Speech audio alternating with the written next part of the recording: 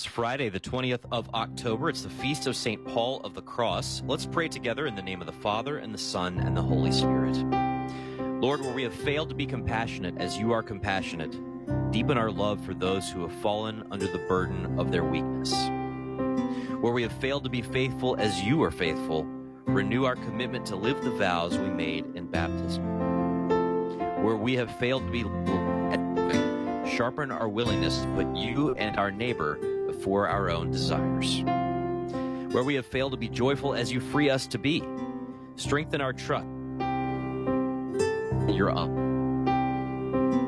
Savior, you wash away all our sins in the blood you shed upon the cross. Grant us the grace to rejoice in the freedom you have bought for us, and to help set others free by the power of the love you have shown us. We ask this through Christ our Lord. Amen.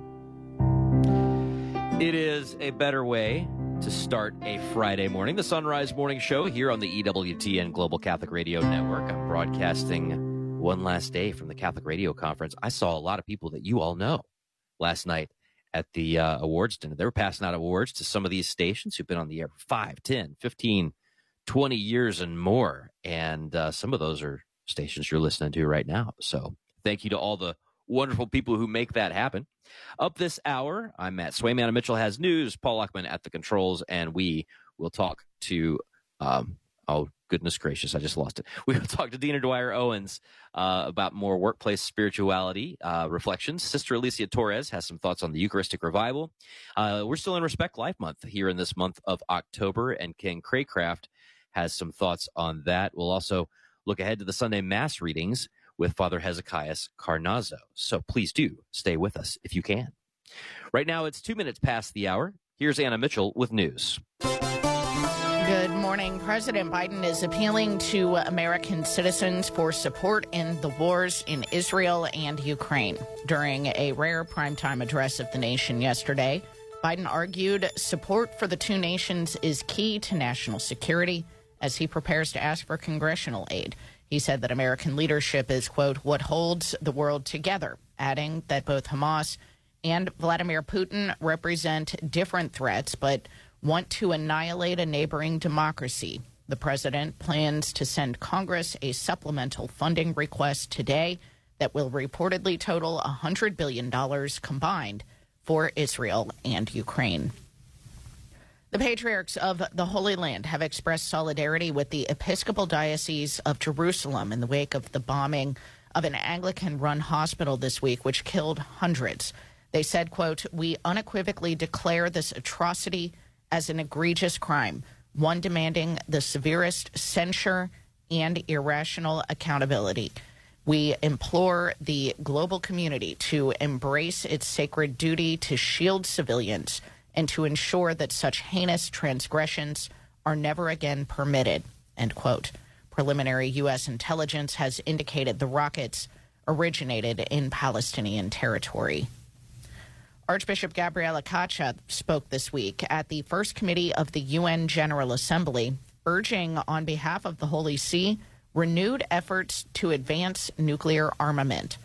From Vatican Radio, Lisa Zingarini reports. Since 2010, periodic talks for the review of the landmark 1970 Treaty on the Non-Proliferation of Nuclear Weapons have stalled as international tensions have increased. This poses significant risks for the global non-proliferation regime, with some states increasing their interest in acquiring nuclear weapons. In his statement, Archbishop Cacha expressed the Holy See's disappointment at the increased levels of polarization and mistrust at the first session of the Preparatory Commission for the 11th Review Conference on the treaty, due to take place in 2026. At a time when flexibility is most needed, the lack of a chair's summary will be detrimental in working towards consensus, he said. The Vatican permanent observer therefore called on states parties to the Nuclear Non-Proliferation Treaty to work to reverse the current downward spiral of arms control and disarmament policies. Furthermore, Archbishop Caccia relayed the Holy See's unequivocal condemnation of all rhetoric that threatens the use of nuclear weapons and of nuclear explosive testing. The Vatican representative concluded his intervention by saying that despite the dark clouds of growing conflict and escalatory rhetoric, there is ample space for hope. In this regard, he said the Holy See looks forward to the convening of the second meeting of states parties of the Treaty on the Prohibition of Nuclear Weapons. It also welcomes the deliberations of the MPT Working Group on further strengthening the review process. I am Lisa Zengarini. The Holy See has announced that 12 priests who were recently released from prison in Nicaragua will be living in Rome. The director of the Holy See press office told journalists, quote, "I can confirm that the Holy See has been asked to receive 12 priests from Nicaragua who were recently released from prison. The Holy See has accepted," end quote. They landed in Rome yesterday. Ohio Congressman Jim Jordan is set to hold a press conference this morning at the U.S. Capitol. Republicans have been meeting behind closed doors trying to find a path forward to elect a new leader, but have so far come up short. Jordan has vowed to stay in the race despite failing twice earlier this week to secure the speakership. The chamber is unable to move any legislation until a speaker is elected. Jordan told reporters yesterday that Republican members decided against voting on a resolution to empower interim Speaker Patrick McHenry to take on the speaker's role until January. The well over a month-long United Auto Workers strike rolls on as Ford Motor Company announces more layoffs. Trey Thomas reports. The automaker says an additional 150 workers have been temporarily laid off. There's been little reported progress in negotiations with the big three automakers. Supplies of some of the most popular vehicle models are starting to shrink. I'm Trey Thomas. And in MLB playoff action, a pair of exciting championship series games yesterday. The Astros evened up the ALCS with a dominant 10-3 win over the Texas Rangers in Game 4 at Globe Life Field. In Phoenix, meanwhile, the Arizona Diamondbacks are on the board now in the NLCS. Arizona won Game 3 of the best-of-7 series, 2-1 over the Phillies in walk-off fashion from Chase Field. Both series continue today.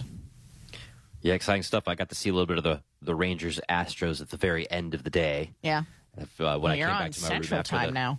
After the banquet, yeah, I'm on Central Time, at least for the rest of the morning. But I did talk to some of the folks at the Quest in Atlanta, and they are, licking wounds. Poor Braves fans, But, I think Dave Savage came up to visit you from the Quest this summer, and the Braves were in much higher spirits at the time. Well, of course. Much higher. I think they were in much higher spirits until about a week ago. Yeah, I think they had the best record in baseball at that point. So, well, baseball is a tricky game. Indeed. It's a tricky game. Indeed. Well, we thank you for joining us on this Friday. It is the 20th of October. It's 8 minutes past the hour. I'm Matt Swaim, joined now by Dina Dwyer Owens, former co-chair of Neighborly. She's an author and a speaker. You can get her Create Your Culture and Your Better Future workbooks at DinaDwyerOwens.com. Dina, good morning. Good morning, Matt. So we talked to you a lot about workplace values and modeling through leadership, ways to live virtue and values in your, corporate settings. But this is something that can be done from the family level up through school before you ever get into your career. And you've been talking about this at the school level, the high school level specifically. I wonder how you've been involved with this. Well, I must admit, I was very excited when I first met with our pastor, Father Ryan Higdon, and he was taking leadership of the school. And the first thing he talked about was the importance of having clarity of our values and living those values day in and day out. So music to my ears, Matt. Well, I would imagine so.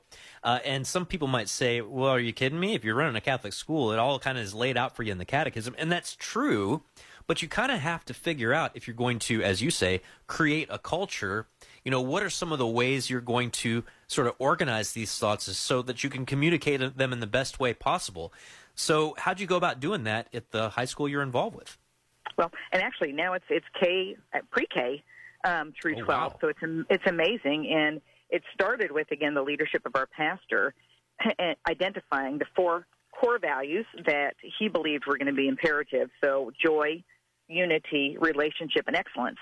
And as you and I have talked many times, with every value, there should be a set of accountability statements because, joy can be defined in many different ways by different people. We're talking about from kindergartners to the staff and the administration and, how do they think about joy? So the next step he took was to get clarity with the help of his team, so kind of the core leadership team at the church and the school. So this isn't just at the school. This is something he's doing across both the school, campus, and out into the community with the parents and the students, as well as with the church team. So he took those values and then created accountability statements. One of them that I really love under the area of relationship is we place people before paper. And I would add ... electronics. So, this whole idea of being very specific when we talk about relationships, what do we mean? And he goes into great detail on that. It goes into we are children of God, not what we do or the sum of our worst failures. We pray before we act. We place communication before decisions or actions. So that was the first step, getting clarity of, okay, what are the statements to support that we are truly living up to these 4 values? It took a while, right? You first have to bring it to the staff and the leadership team at the school before you ask the students to get involved and then take it out to the parent level. So now it's just amazing. I mean, it's at every level. Regular meetings with his team and faculty, in the classroom with the students. In fact, a newsletter just went out, so it's highlighted in their weekly newsletters. A newsletter just came out this morning, hit my inbox, and I thought, perfect timing, around the value of joy. And the first accountability statement is we believe that knowing Christ is contagious and the source of our joy. And the newsletter talked about a group of middle school students who kept asking their teacher, in this case, a Dominican sister of Mary, Mother of the Eucharist, Sister Maria Francisco, when can we go pray for 40 Days for Life at Planned Parenthood? Kept asking her and asking her. Finally, she got permission. So the leadership of the school was in agreement, as well as the parents. And so after school one day last week, they went and prayed in front of Planned Parenthood. This is a result of the kids understanding the importance of these values. Well, and as you're saying that, it's also understanding how these things relate to each other, because it's interesting that you would talk about that in the concept of joy, right? Because some people would say, well, this is a horrible situation that is happening in our society, right? The taking of innocent unborn life. And, there are a lot of people who enter into those dialogues, those conversations, by talking about all the horrible things that are happening in legislature, all the awful circumstances people are in. We know that it's not joy that we see on the faces of the people who are walking into that, but we do know that life is beautiful, right? We do know that life is a gift, that there is joy that comes from cultivating and nurturing life. And so that principle is in play here, even in this kind of a dark situation. And for kids to get that, that's the incredible part. So for the kids to think that there's going to be joy as a result of them going and praying for these women and, the fathers too, and these babies, it's just incredible. These are middle schoolers. I mean, we're talking about 7th and 8th graders. Yeah, well, you have some other points, and again, you mentioned the core value categories of relationship, joy, unity, and excellence. All these have kind of like secular corollaries where you could have absolutely nothing to do with Christianity or Catholicism, and you could still kind of have relationship as a value and joy and unity and excellence. But some of these get to that extra level because of our grounding in Christ. So, for instance, we believe that sharing our gifts and struggles lead to health and holiness. If you're in a secular workplace, sometimes sharing your struggles leads to you never getting promoted, right? Or sharing your struggles leads to you being stigmatized or a liability. Whereas if you're seeing this as the body of Christ, suddenly you're in a family, you're in a community, and we work to strengthen the parts of us who are weak. We work to support the parts of us that are falling down. I mean, this is a completely different perspective on a question like unity. It is. And when you think about this being indoctrinated into these children at such an early age, when they go on to whatever career path they might follow, these will be instilled in them. You know, this is stuff that, especially in the very early ages, when you're thinking about the elementary age kids, if these kids are really adopting these and believing in these, when it gets to their career, if they're part of a career, an organization that doesn't believe or support this, then move on to the next place or help that leadership of that particular corporation understand the importance of this. I love this one too, Matt, on unity. It says, we believe that gossip and negativity wounds heart and kills mission. I was going to ask you about that one. How often have you seen that one play out in corporate America? It is just a killer. And, you know, when we think about, I think about this when I go to confession, of course, you know, we shall not kill. And, you know, when I was a kid, I thought kill meant kill, you know, like murder somebody, when in fact we can kill people with our words. And there's so much pain that's created today, you know, social media, and it's so much worse probably than when I was a kid and probably when you were a kid. So this is such a critical one. And I remember Father Ryan Higdon just saying, I will not tolerate gossip. So, you know, he will sit down and have a conversation with somebody, let's say a staff member, if there's been gossip going on in the office. He will have a direct conversation about it with prayer and with love. But if it happens again, that person will no longer be part of the organization. Of course, you can find Dina's Create Your Culture and Your Better Future workbooks at DinaDwyerOwens.com. Always appreciate you, Dina. Always enjoy, you know, helping you remind us of like what we ought to really be about as we head out into the world today. Thank you so much, and we'll talk to you soon. Thank you, Matt. Keep up the God work. I'll do my best. You do the same. We've got headlines coming up with Anna Mitchell right after the break. It's 16 minutes past the hour. Support is from Solidarity Health Share. Do you have an insurance plan that pays for everything, even things that violate your beliefs? Have you ever felt there has to be a better way, but didn't know you had any options? If you answered yes, I've got some good news for you. There is a better way and a more affordable way. Solidarity Health Share can save you hundreds of dollars each month while actually supporting your beliefs. Because the best news is that Solidarity Health Share costs a whole lot less than insurance. It's time to jump in and put your money where your faith is and put some money back into your wallet at the same time. Join Solidarity Health Share, a faith-based healthcare sharing community. Prices start as low as $384 a month for families. Call to see how much you can save. 844-334-3245. That's 844-334-3245. Solidarity Health Share, 844-334-3245. We know a lot of you love anything pumpkin flavored, and others, well, not so much. But the Mystic Monks of Wyoming are taking care of both of you with their coffee. That's right. Their seasonal favorite pumpkin spice blend is available along with other normal flavors. And when you purchase them after clicking the Mystic Monk link at sunrisemorningshow.com, you earn us a commission. While you're at our site, pick up a Sunrise Morning Show mug in our online store. Get a mug and link to Mystic Monk Coffee at sunrisemorningshow.com.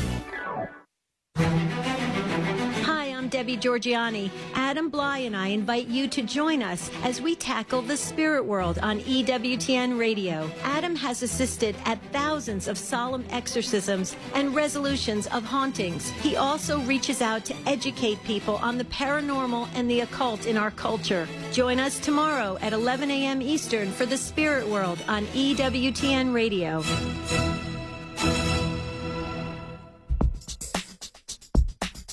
Didn't see Debbie this week, but I did see Jerry. Nice. How's Jerry doing? He's pretty well, looks like it. Yeah. Got to talk to him for a couple minutes. Good to see Jerry. That's awesome. 18 past. Here's Anna with headlines. President Biden last night addressed the nation, appealing to Americans for support in both wars in Israel and Ukraine. The patriarchs of the Holy Land have expressed solidarity with the Episcopal Diocese of Jerusalem in the wake of the bombing of an Anglican-run hospital this week in Gaza. And the Holy See has announced that 12 priests who were recently released from prison in Nicaragua will be living in Rome. News at the top and bottom of each hour every weekday morning here on the Sunrise Morning Show. And Anna Mitchell, one of the things they do here at the radio conference is they pass out the awards for the every time somebody hits like a multiple of 5, that's when they get the award. So we're due for one here in a couple years. I have our 20th anniversary one. Okay, so just next will be off 25. camera here. Right. So when I that had a little happens, more time, I'd bring it over. We gotta bring the whole operation down here. But the first recipients of the 5-year award were they're people you know. It was some folks from Texas. Was it Armor of God Radio? It was Armor. I was going to see. Oh if my you guessed gosh! It. Oh my God. Yeah. Tom and Anne Marie McNew. Tom and Anne Marie, and they had a couple of other folks come up from Texas. They were the first recipient. I was like, hey, that is fantastic. Good job. 5 years. News. I feel like they went on the air like yesterday. I know. Well, man, they are workers in the Lord's vineyard down there in They're doing Fort cool Hood. things. Yeah. Yeah, it was great. And you know who they sat me with for dinner? They put me by Father Mitch. Are you serious? You get to so sit I was with eating Father my Mitch? food while listening to him talk about eating kangaroo. So, yeah. Oh, kangaroo. I was going to ask. Neat. Packs a punch. I'm Father Rob Jack. Join me this afternoon for Driving Home the Faith when Jeff Kavanaugh will discuss the Boxes of Joy project from Cross Catholic Outreach. William Bakke will talk about the North American Martyrs Shrine, as well as the feast day. I'll talk about the life of St. Paul of the Cross, plus frequent traffic and weather to get you home safely. That's this afternoon beginning at 4 on Sacred Heart Radio. You're on the road to Christ the King, driving home the faith. Cincinnati Right to Life presents the Golden Evening for Life, Thursday, October 19th at the Sharonville Convention Center. Answer the call to the front lines for life. Reservations at CincinnatiRightToLife.org. That's CincinnatiRightToLife.org. Support for Sacred Heart Radio is from Hoting Realtors, trusted and recommended by generations of families to sell their homes. Licensed in Ohio, Kentucky, and Indiana. Hoting Realtors, 513-451-4800 and at Hoting.com. Ken Herbert Plumbing is a proud supporter of Sacred Heart Radio. With over 20 years experience in residential and commercial plumbing service repairs and rated A+ from the BBB. Ken Herbert Plumbing, 513-383-2974. 513-383-2974. Central Fabricators, proud supporters of Sacred Heart Radio, custom builds and repairs corrosion-resistant storage tanks, reactors, and pressure vessels. These are used to manufacture liquids used in everyday products like health and beauty aids, pharmaceuticals, and food. Central Fabricators uses the latest in technology and modern equipment to deliver quality products, and big orders are not a problem. Central Fabricators, ASME certified, and on the web at centralfabricators.com. That's centralfabricators.com. You rely on your car, so rely on the experts at Fort Mitchell Garage, a proud supporter of Sacred Heart Radio. They can do it all from brakes, tires, and heating and cooling to towing and collision repair and more. Fort Mitchell Garage on Dixie Highway in Park Hills. On the web at fortmitchellgarage.com. The Sunrise Morning Show continues. I'm Matt Swaim, joined now by Sister Alicia Torres from the National Eucharistic Revival Team. Sister, good morning. Good morning, Matt. So there are a lot of things I'd like to do with my life that are probably not super practical, but the idea of being a perpetual pilgrim seems pretty awesome. If I could just, throw everything out the door and do this, I would. But I can't. But some people are being invited to entertain the idea, at least for now. Tell us about it. Absolutely, yeah.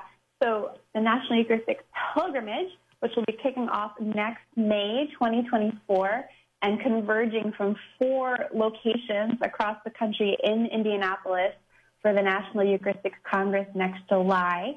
We just opened the application process for our perpetual pilgrims. And so this is an opportunity that's specifically inviting young adults in our country to prayerfully discern if God is inviting them to be on one of the 4 teams as a core member to walk the pilgrimage route with our Eucharistic Lord.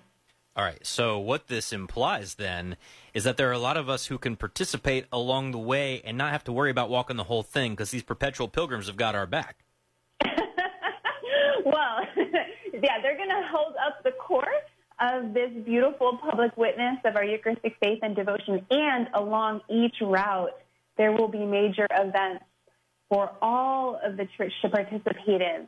So, right, this is not just for the select groups that are going to be accompanying our Lord with chaplains, religious sisters, but rather it is for the whole church to participate in. Well, this is great because there are a lot of people who would love to do a piece of this, but they've also got jobs and kids, right? Or they are themselves kids who go to actual schools and can't just, throw everything out the door, but love being parts of these kinds of things. So you mentioned that these are, converging from sort of 4 compass points in the U.S. Where's each one of these starting, and what are the paths kind of like? Yeah, so each path is set out by the local team that's helping to organize it, and those are already organized.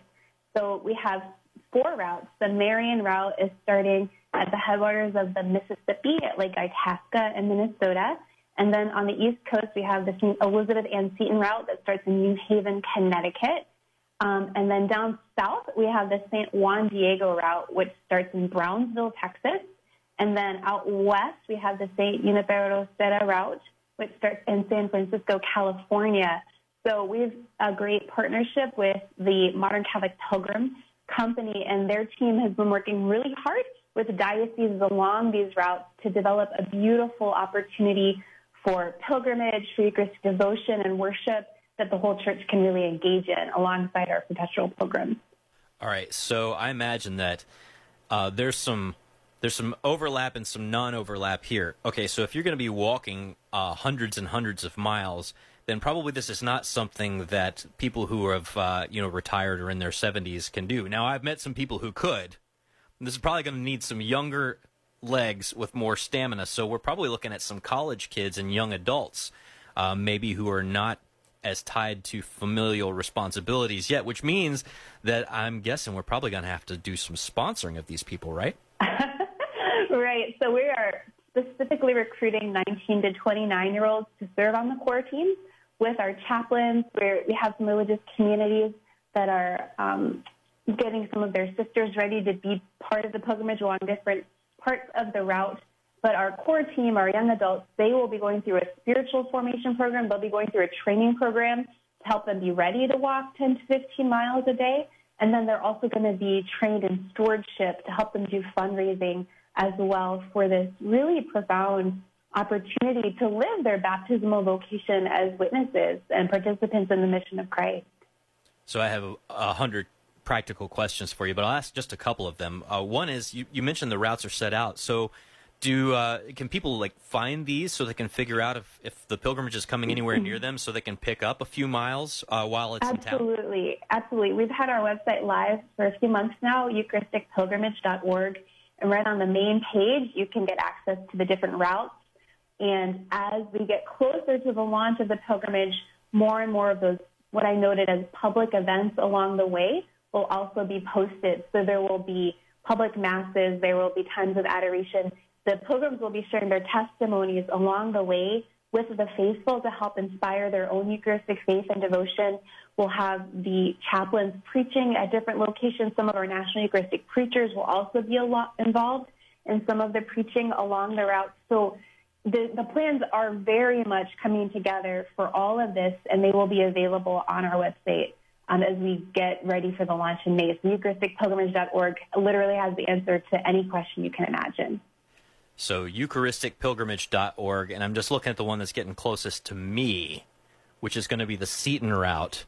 And I'm thinking that might be something that I got to try and figure out how to make Anna Mitchell cover me for a day or so I can come out there. Or something. Sure. I think it'd be great to do. I know that the Seton route, it shows that you're going to be going from New Haven through Manhattan down through Philadelphia, where you've got the shrines of John Newman and Catherine Drexel, down through Baltimore and D.C. Mm-hmm. That's where I might try and hang out with you all. And then Franciscan University, and then all the way over to Indiana. Now, the big long one is the Serra one. That one's just a straight line from California to Indiana. Now, that one would be fun. Yeah, absolutely. I mean, there's something unique about every one of the routes. And our country is so unique and diverse and beautiful, Matt. And I think that, when we consider our Catholic faith, we are one Holy Catholic universal. And there's a beauty to that universality. And I think this pilgrimage is really going to celebrate that and bring Christ to the public, to the streets in a new way. Well, EucharisticPilgrimage.org is where you can find out how to be a part of that, especially if you got those young legs and want to be one of those perpetual pilgrims. Sister Alicia, have a great day. Thank you. Thank you, Matt. God bless. And if you end up being a perpetual pilgrim, you should let us know, because I would like to check in with you at some point. Maybe get you to do a live radio update from the pilgrimage path. So check it out at sunrisemorningshow.com. Hit us with a note. 1:30. Here's Anna with news.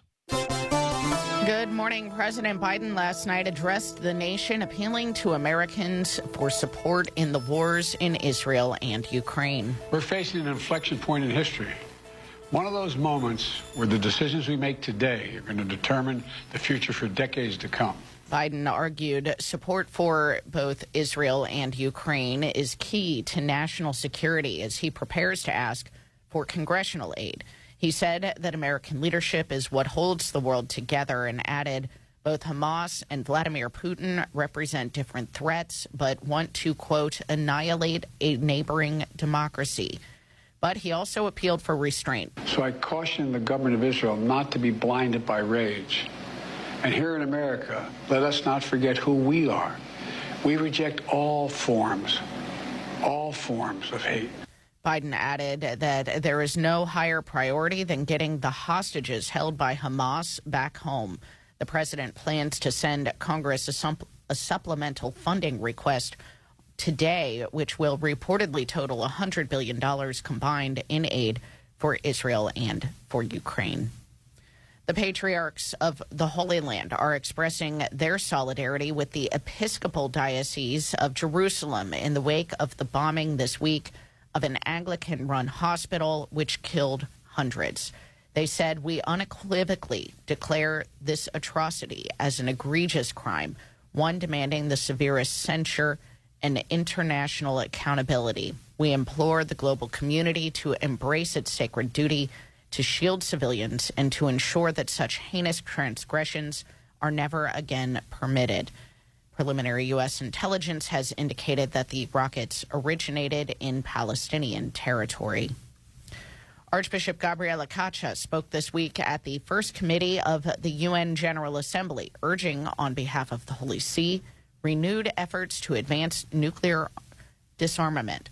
From Vatican Radio, Lisa Zingarini reports. Since 2010, periodic talks for the review of the landmark 1970 Treaty on the Non-Proliferation of Nuclear Weapons have stalled as international tensions have increased. This poses significant risks for the global non-proliferation regime, with some states increasing their interest in acquiring nuclear weapons. In his statement, Archbishop Cacha expressed the Holy See's disappointment at the increased levels of polarization and mistrust at the first session of the Preparatory Commission for the 11th Review Conference on the treaty, due to take place in 2026. At a time when flexibility is most needed, the lack of a chair's summary will be detrimental in working towards consensus, he said. The Vatican Permanent Observer therefore called on states parties to the Nuclear Non-Proliferation Treaty to work to reverse the current downward spiral of arms control and disarmament policies. Furthermore, Archbishop Cacha relayed the Holy See's unequivocal condemnation of all rhetoric that threatens the use of nuclear weapons and of nuclear explosive testing. The Vatican representative concluded his intervention by saying that despite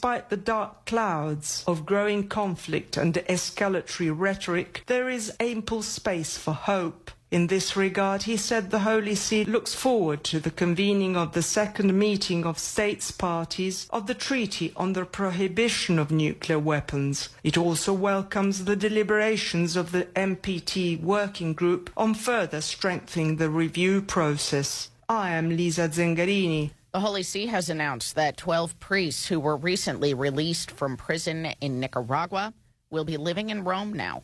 The director of the Holy See press office told journalists, quote, "I can confirm that the Holy See has been asked to receive 12 priests from Nicaragua who were recently released from prison. The Holy See has accepted," end quote. Ohio Congressman Jim Jordan is set to hold a press conference this morning at the U.S. Capitol. Republicans have been meeting behind closed doors trying to find a path forward to elect a new leader, but so far have not come to a conclusion. Jordan has vowed to stay in the race despite failing twice earlier this week to secure the speakership. The chamber has since been unable to move any legislation. That's the news. It's 35 minutes past the hour.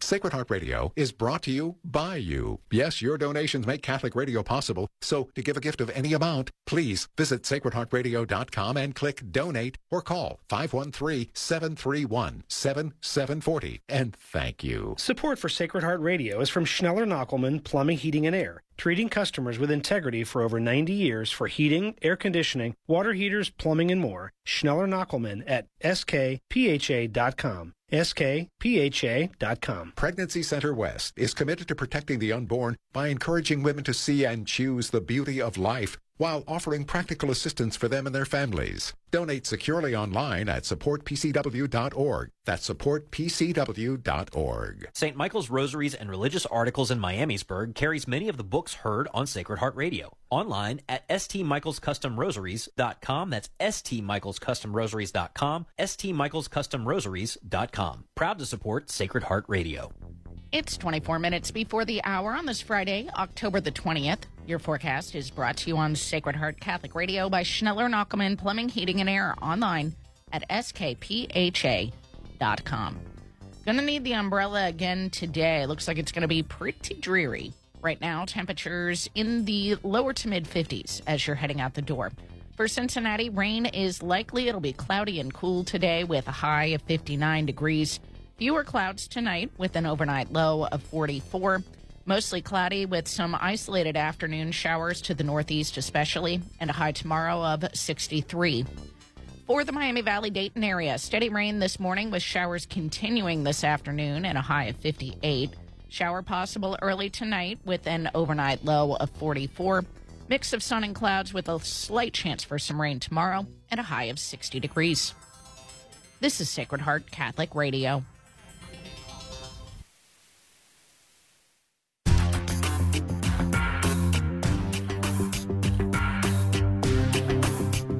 It's 37 minutes past the hour. You're listening to the Sunrise Morning Show on the EWTN Global Catholic Radio Network. Happy to have you along with us on a Friday morning.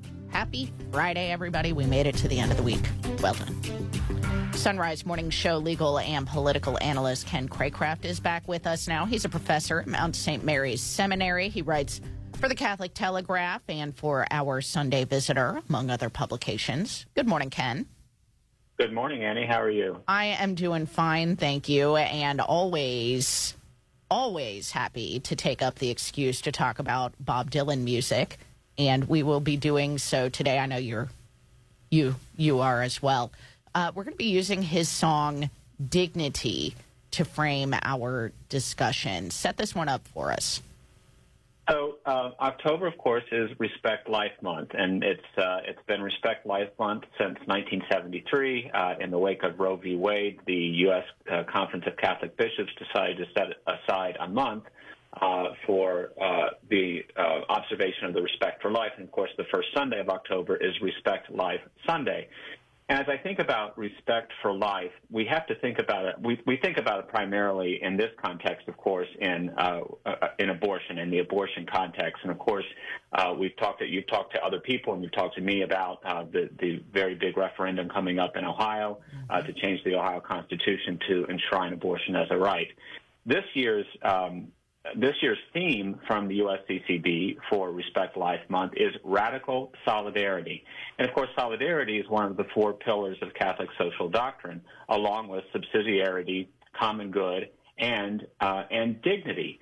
And so what I wrote in Our Sunday Visitor, I took the opportunity to write about radical solidarity in the context of human dignity, because dignity is always the first consideration, because it lays the foundation for the other three.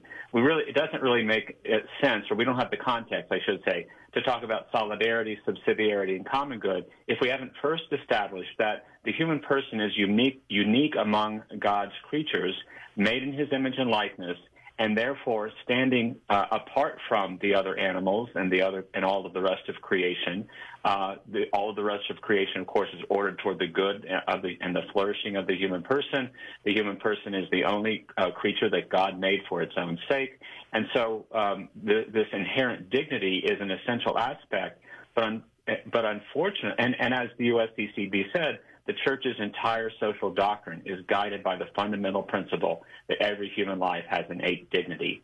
But the question then becomes, what is dignity? And that's the starting point for the piece that I wrote. Well, I was going to say there might be some people who say, well, okay, Ken, that sounds great, but what about those people who have no dignity? Yeah, and you know, this obviously begs an important question, but unfortunately it's a question that's begged broadly, especially in our secular society, because when they say that, what they mean is, what about people who don't have some kind of arbitrary list of attributes or characteristics, absent of which one or more of them or some combination of them, we say those people don't have dignity or they aren't dignified. So we think that if a person doesn't meet a certain roster of physiological or emotional or cognitive or mental or psychiatric attributes, then that person doesn't have dignity, or financial or immigration status, all kinds of things. You know, what would be the word? Incarceration status, all kinds of things.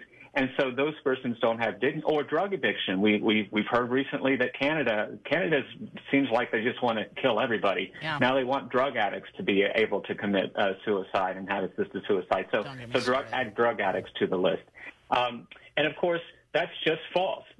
We understand that human dignity is inherent in the human person. Dignity is inherent in the human person, and therefore cannot be alienated.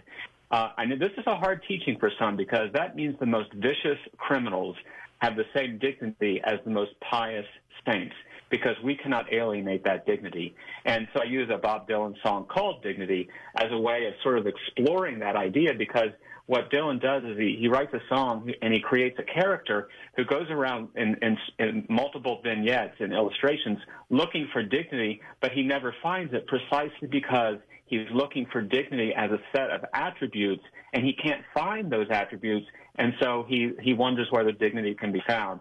So one of the lyrics is, searching high, searching low, searching everywhere I go, asking the cops wherever I go, have you seen dignity? And so he creates this sort of hilarious scene in which this guy's going all over the place, talking to different people and asking different questions about dignity, and he can never find it. Yeah. And the reason that he can never find it is that he's looking for peripheral traits or attributes rather than the inherent quality of the human person.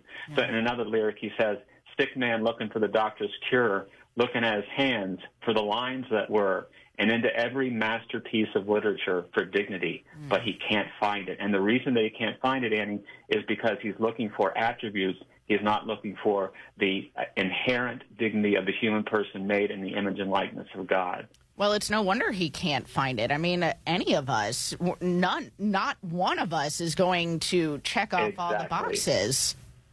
That's exactly right, and that's exactly the point. And I think that's the point that Dylan is making, because the character in his song can't find it, but the point that he's making is the character can't find it because he's looking in the wrong place, or he's looking in the wrong way, or he doesn't understand what dignity is.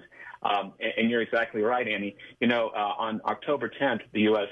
Conference of Catholic Bishops also started a novena, which, of course, just recently ended, in honor of World Mental Health Day, which was October 10th. Yeah. And so in October, we're also thinking about mental health and mental stability. And I tell my students, I say this somewhat glibly, and I don't want it to be taken too seriously, but I use it just sort of to illustrate how we need to be sensitive even to mental health and psychiatric disorders, because what I say is, it's consistent with what you just said, we're really all on the same continuum of mental disorder. You know, most of us are pretty low on that continuum and pretty well adjusted, but many are not. But it's the same continuum, Annie. It's not as though there's a qualitative difference between a person with mental illness and me. There's a qualitative difference, because I have my own struggles and my own difficulties and my own sins.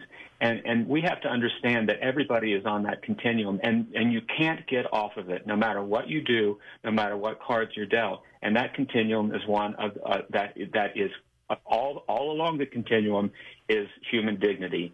And we don't lose that dignity by losing some attributes that other people think constitute dignity. And the way this works, of course, is we find ourselves, if a person doesn't have that dignity, and we see this in assisted suicide movements, then we encourage them to take their own lives because their lives are not dignified anymore, or they don't have what we call the quality of life. And that's obviously a false notion of what it means to be a human person. And therefore, we're unable to affirm, as the bishops have called us to do in October, that radical solidarity which begins with the dignity of all human persons, and therefore every person is me, and you and I am every person in that sense, and that's what radical solidarity is. We recognize the natural community of the human person, and we recognize the natural dignity of the human person. What does this have to do with abortion, Ken?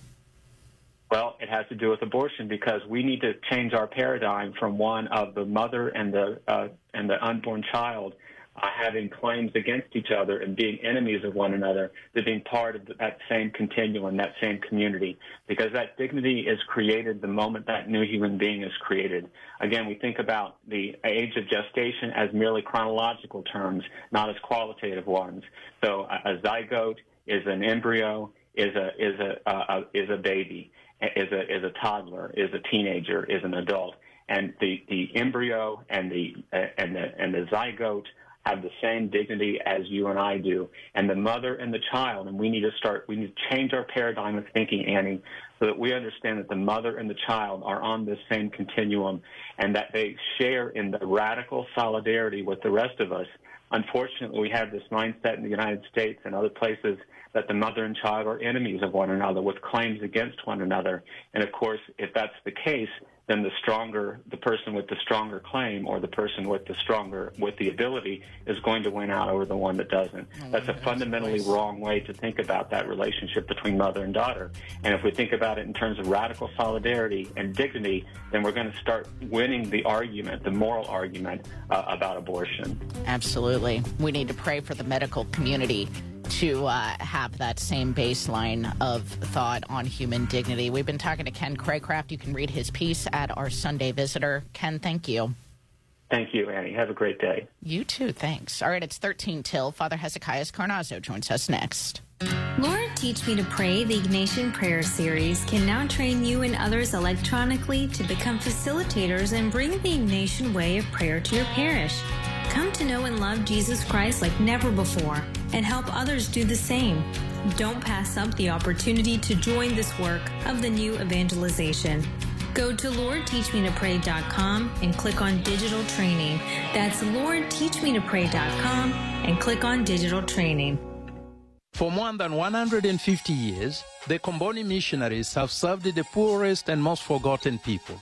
With our founder, St. Daniel Comboni, as an inspiration, we work for the full development of the human person through evangelization, education, and advocacy.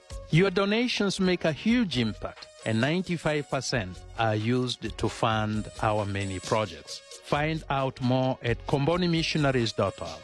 That is combonimissionaries.org.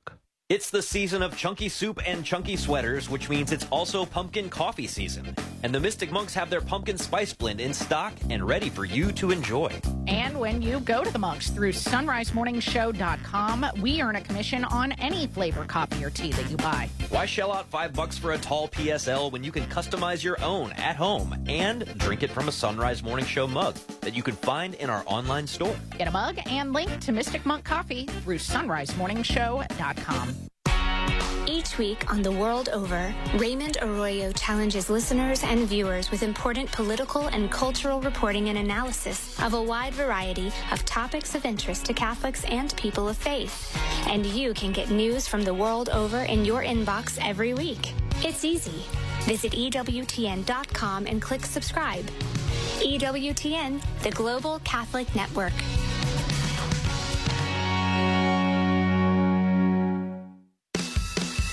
Hi, this is Cy Kellett. Our good friend Rose Sweet is back later today on Catholic Answers Live. Join us. Catholic Answers Live, 6 p.m. Eastern on EWTN Radio. Now, back to the Sunrise Morning Show. Back with With us now on the Sunrise Morning Show is Father Hezekiah Carnazzo from the Institute of Catholic Culture, here to preview the readings for the 29th Sunday in Ordinary Time this weekend. Good morning, Father. Good morning, Annie. It's such a blessing to be with you and your listeners today. It is a blessing to have you back, and man, do we have some cool readings for this weekend, starting off with the book of the prophet Isaiah, chapter 45. And I'm just going to read the first couple of lines that we'll hear. It says, "Thus says the Lord to his anointed Cyrus, whose right hand I grasp, subduing nations before him and making kings run in his service, opening doors before him and leaving the gates unbarred." Who's Cyrus, Father? Yes, Cyrus is a very important figure in the Old Testament. It's one of those unique and special moments in which God acts in and through those who would normally be considered enemies of God. The pagan, foreign king Cyrus, in this case, is led to free Israel from the Babylonian captivity after 70 years of servitude. And imagine Pharaoh doing that, right? Remember, Pharaoh releases Israel. And now another king does the same thing after the Babylonian exile, sending God's people back to the Promised Land to rebuild the temple. What's really amazing about this is it appears as though Cyrus has had a complete and absolute total conversion. The Holy Spirit has descended upon him, and God even calls him his anointed one, which literally is Messiah, the Messiah Cyrus, and begins what will, I guess you could say, end or come to its culmination in the coming of the true Messiah, when Jesus comes, is born of the Virgin Mary.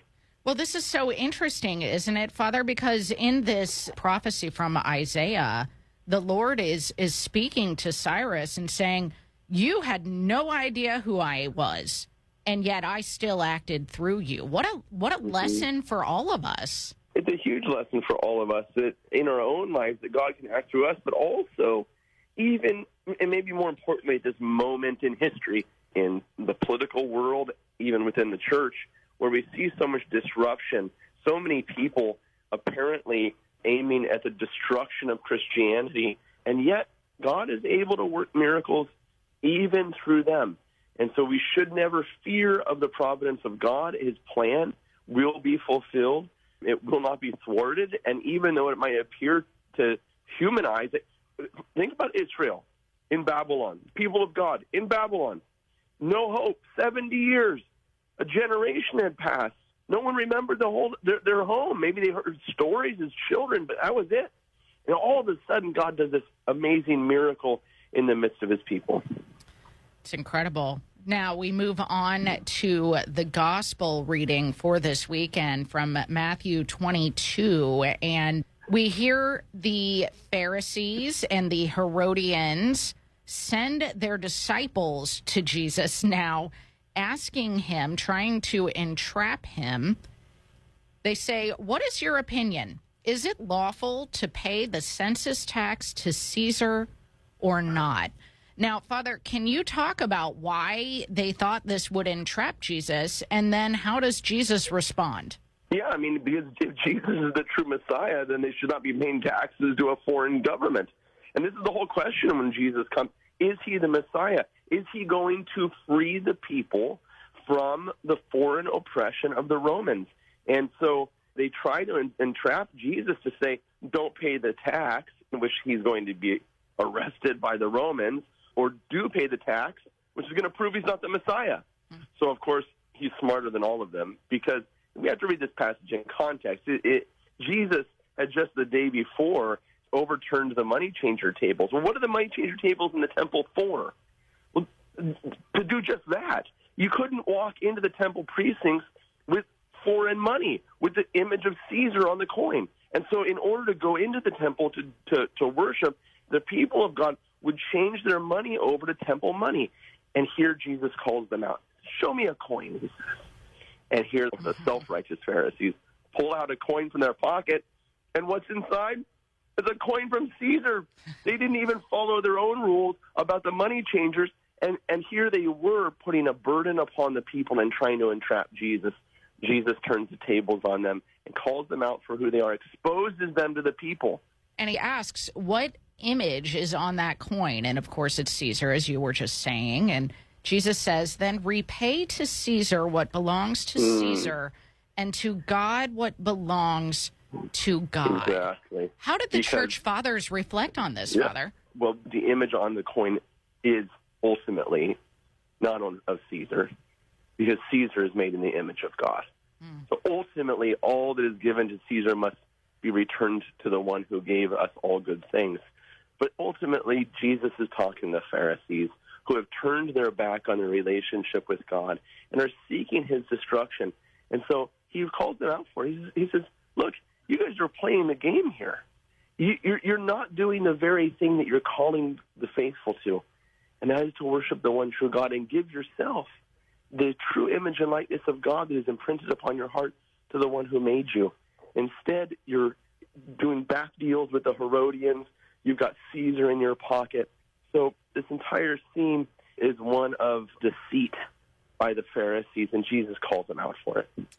And so then when we bring this home to ourselves, knowing all of the context here, Father, what do we take away from this? Well, in many ways you can bring the Old Testament text from 2 Chronicles, and I would encourage you listeners, go back and read 2 Chronicles chapter 36 and the first chapter of Ezra, which is those are two sides of the page, if you will, in your Bible. You can read this very quickly, the story of Cyrus.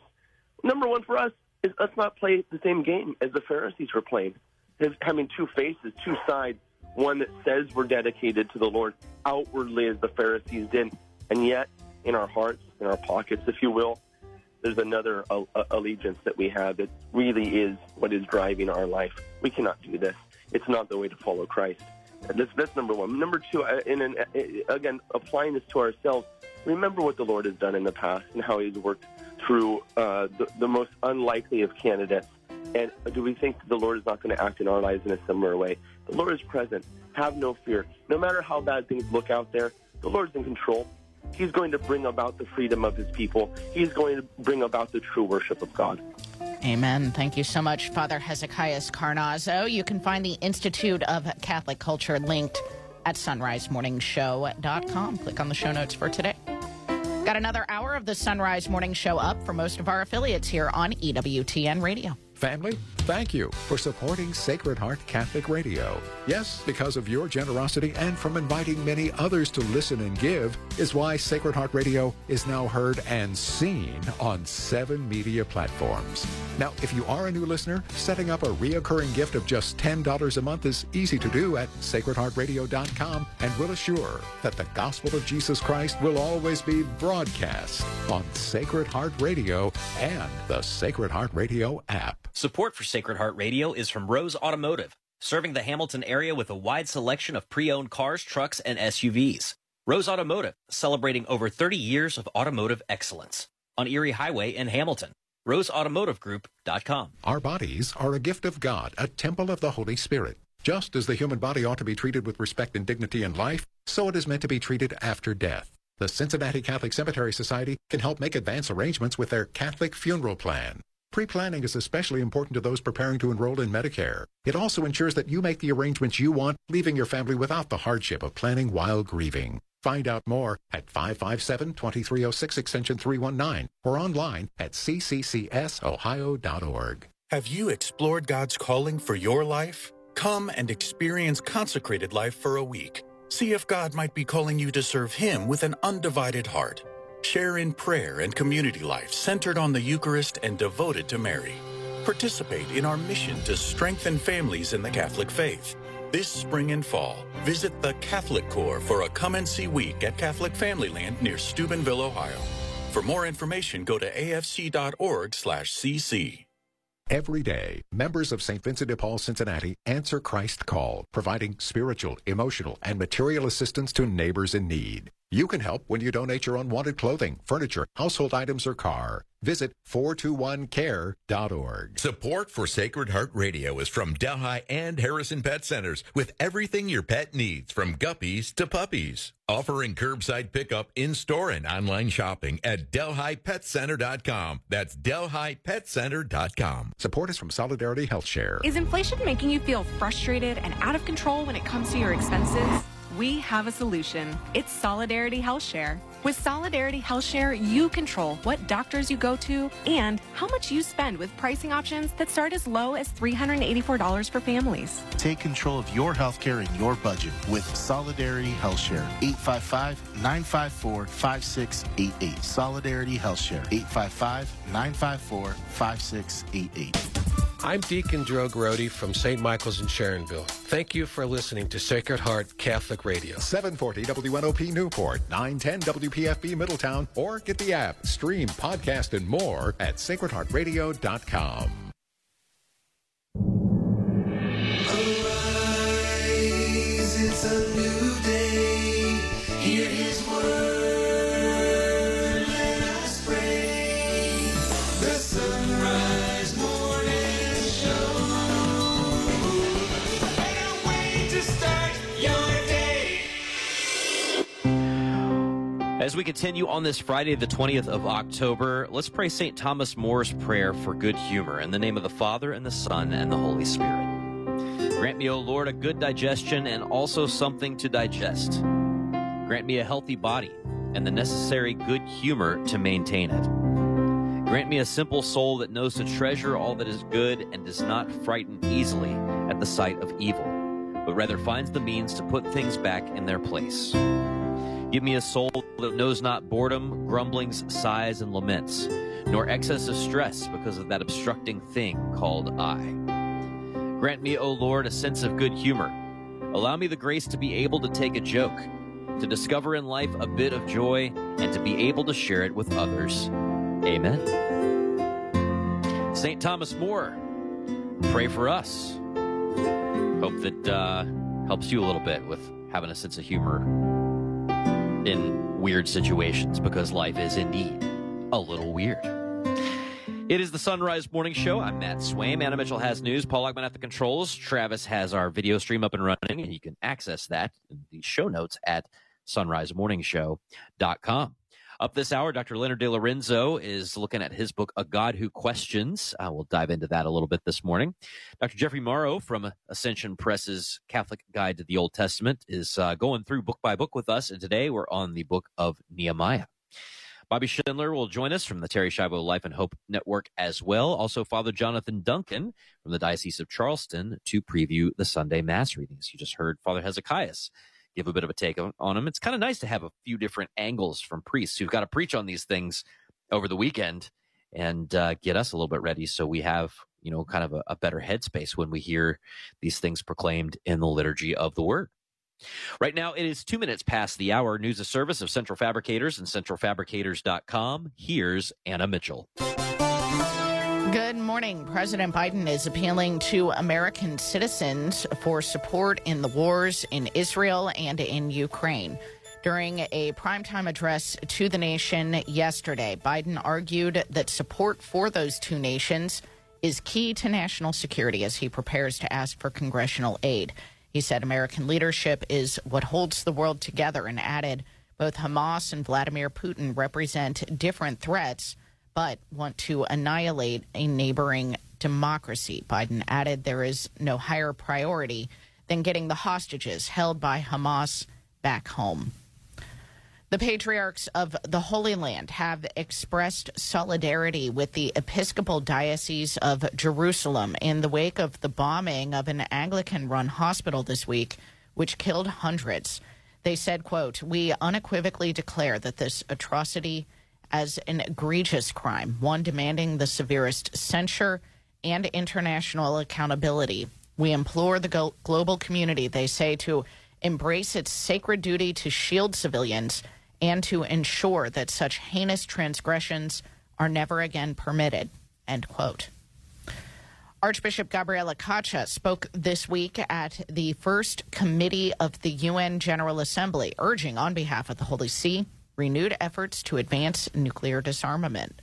From Vatican Radio, Lisa Zingarini reports. Since 2010, periodic talks for the review of the landmark 1970 Treaty on the Non-Proliferation of Nuclear Weapons have stalled as international tensions have increased. This poses significant risks for the global non-proliferation regime, with some states increasing their interest in acquiring nuclear weapons. In his statement, Archbishop Caccia expressed the Holy See's disappointment at the increased levels of polarization and mistrust at the first session of the Preparatory Commission for the 11th Review Conference on the Treaty, due to take place in 2026. At a time when flexibility is most needed, the lack of a chair's summary will be detrimental in working towards consensus, he said. The Vatican Permanent Observer therefore called on states parties to the Nuclear Non-Proliferation Treaty to work to reverse the current downward spiral of arms control and disarmament policies. Furthermore, Archbishop Caccia relayed the Holy See's unequivocal condemnation of all rhetoric that threatens the use of nuclear weapons and of nuclear explosive testing. The Vatican representative concluded his intervention by saying that despite the dark clouds of growing conflict and escalatory rhetoric, there is ample space for hope. In this regard, he said the Holy See looks forward to the convening of the second meeting of states parties of the Treaty on the Prohibition of Nuclear Weapons. It also welcomes the deliberations of the NPT Working Group on further strengthening the review process. I am Lisa Zengarini. The Holy See has announced 12 priests who were recently released from prison in Nicaragua will be living in Rome now. The Holy See press director told journalists yesterday that he could confirm the Holy See was asked to receive the priests who were recently released from prison, and the Holy See has accepted.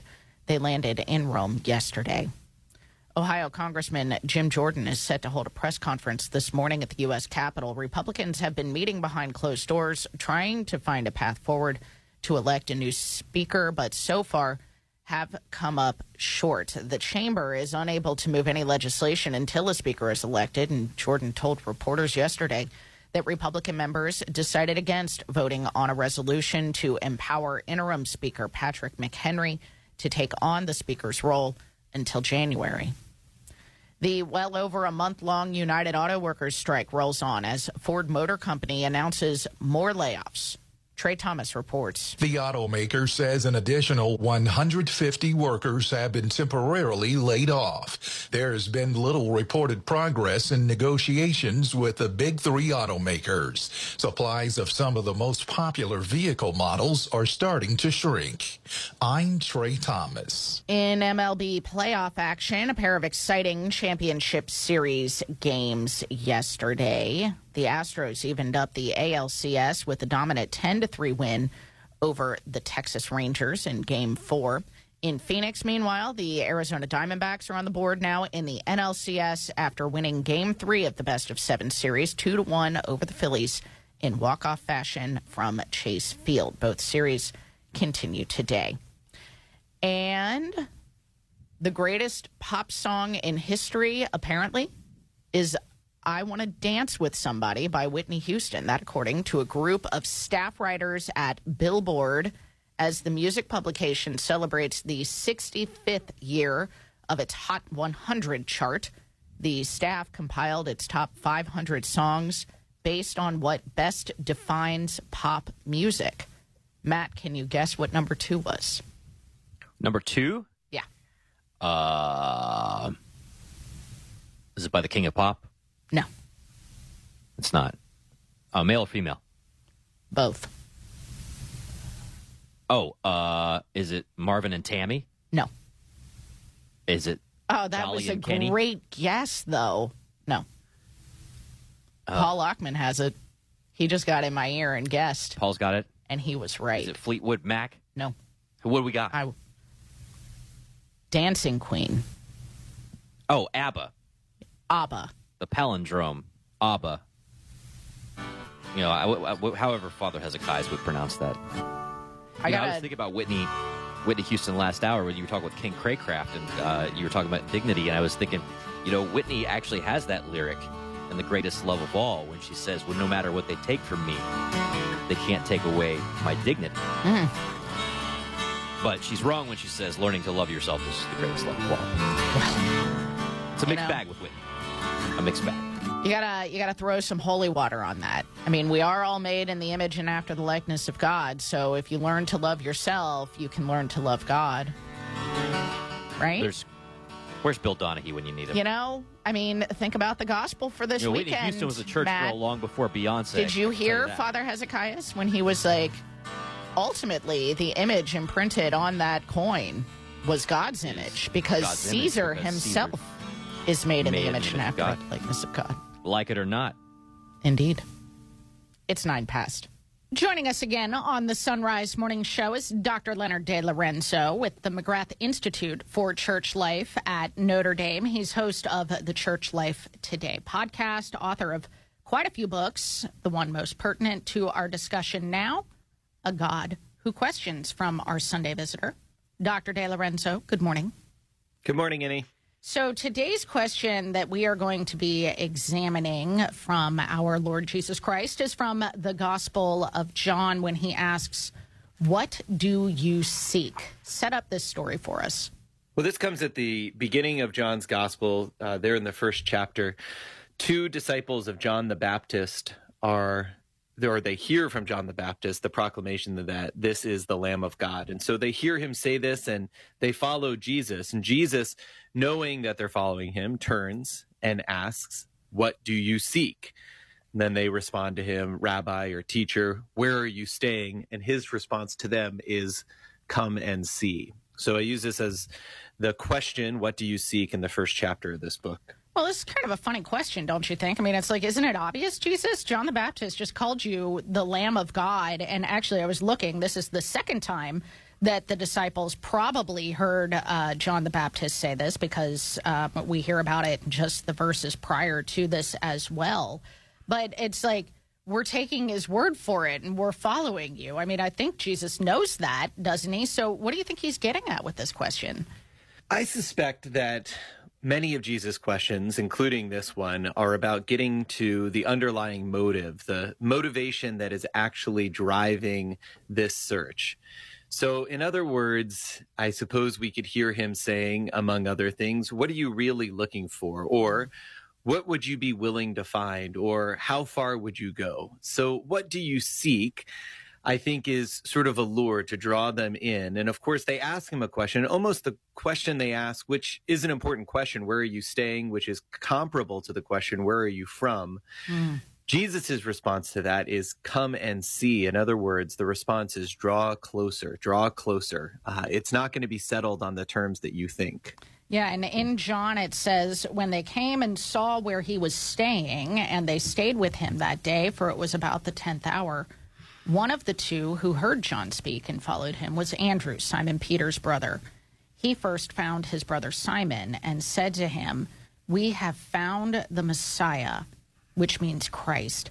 I mean, you think about that, Dr. De Lorenzo. I mean, what happened in those couple of hours that, you know, they go from calling him Rabbi to calling him the Messiah? That's a great question and a great insight. I think it causes us, or should cause us, to pause and really marvel at what did they see, like you're saying, and what did they experience when they went to the place where he was staying. That's what he was looking for. So, or that's what they were looking for. So they, in that way, got an answer to their question, but it went far beyond what they were seeking. And how do we have a sense of that? Well, as you're rightly indicating, they change from calling him Rabbi to Messiah. And in fact, Andrew is so filled with zeal and joy that he runs to get his brother.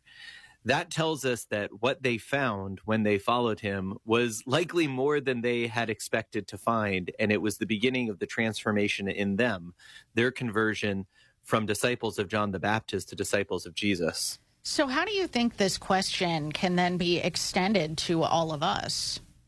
I think that question comes to all of us each time that we are willing to turn towards Jesus, when we look to him for something. I think it's given back to us in every prayer that we offer, and every time that we set out in a new way or in an old way to find him or to draw closer to him, or just to, if we've lost every other possibility or resource, to turn to him to ask for help.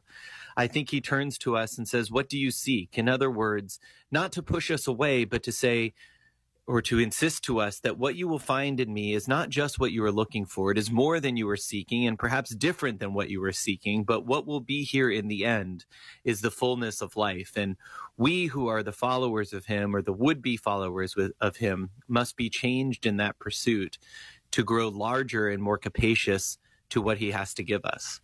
I mean, it's such a beautiful point that you make, that Jesus is at what are we really seeking? And this is what I have for you. And when we accept that, assuming we accept that as the apostles did in this particular story, we can't keep it to ourselves. We have to go and share it with others.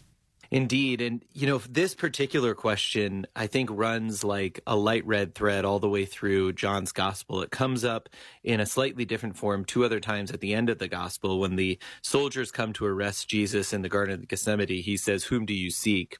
And then when Mary Magdalene encounters him outside the tomb on Easter morning, he asks that question again, "Whom do you seek?" So that question, what are you looking for? Whom do you seek? Is there at the beginning and at the end. And it's a question about desire, but also a question about willingness and motives that Jesus turns back to us at all times. We're not meant to just be found by him. We're meant to encounter him. And who we are in that encounter is very much the question that he's asking us. And so how would you encourage folks to continue to dive into this question and really find our own answer to Jesus in this instance? I think part of that can be worked out in our encounter with Scripture. I think we all go to Scripture for different reasons at different times. And every time that we encounter Scripture, we should be willing to spend more time than we first were willing to in order to be in some ways disarmed of our own intentions or our own presuppositions or our own ideas of what is and what is not. In other words, we're to be encountered by the Word, by Jesus himself in the words of Scripture, and that should stretch us and force us to move beyond who we already were. That means that I think we yield ourselves to his Word and we allow him to speak to us as he will, not just as we want to hear him. Well, your prayer at the end of this chapter in A God Who Questions is, "My Lord and my God, if what I desire is not your will for me, then change my heart." And I don't mean to ask this in a cheeky way, but why is it that we need our hearts changed and we don't continue to try to change God's heart, so to speak? Well, I suppose it has to do with what is truly good for us, that we have a habit, an entrenched habit of settling for too little and setting our hearts on the wrong things or on the right thing at the wrong time. And the Lord seeks to give us the right thing at the right time and to draw us into the fullness of life, not just to our ideas of what joy or happiness would be. He seeks to give us a share in his own divine life, which is the very first line of the Catechism, by the way, that God, in a plan of infinite goodness, deigned to share his own divine life with us. And that is the only thing that God wishes to give us. And so we must be changed. Our will must be changed to desire that, which is what we pray also every time we pray the Lord's Prayer. Thy will be done. And allow my will, in other words, Lord, to be formed to yours. Well, thank you so much, Dr. Leonard De Lorenzo. You can find his book, A God Who Questions, linked at sunrisemorningshow.com. Coming up on 18 past, we're back with headlines right after this.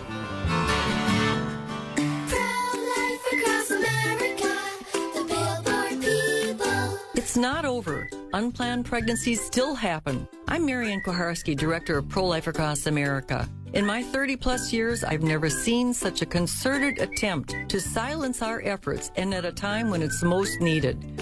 There's a powerful effort to prevent and block our pro-life messages. Our billboards, social media, and digital ads are all impacted. Our messages feature a hotline number connecting callers with more than 3,000 pregnancy support centers across America, offering alternatives to abortion, free ultrasound, and pregnancy assistance. Babies' lives are being saved. The need still exists. It really does. And Pro-Life Across America needs your help. Please find us at prolifeacrossamerica.org. Did you know I could suck my thumb before I was born? Yep, we all started small. Pro-Life Across America, the Billboard people.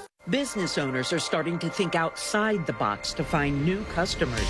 You can reach millions of engaged Catholic listeners by underwriting the Sunrise Morning Show. Each weekday morning, listeners across the U.S. and around the globe can hear your message for your business, ministry, or nonprofit on the Sunrise Morning Show. To find out how it works, email me, Leah@sacredheartradio.com. That's Leah@sacredheartradio.com. Renowned Catholic literary scholar Joseph Pearce introduces you to the men and women behind history's greatest works of literature. You can hear The Authority with Joseph Pearce, as well as faith-filled podcasts from our friends and affiliates across the nation, all in one place, all free at EWTN Podcast Central. Visit EWTNradio.net/podcasts today.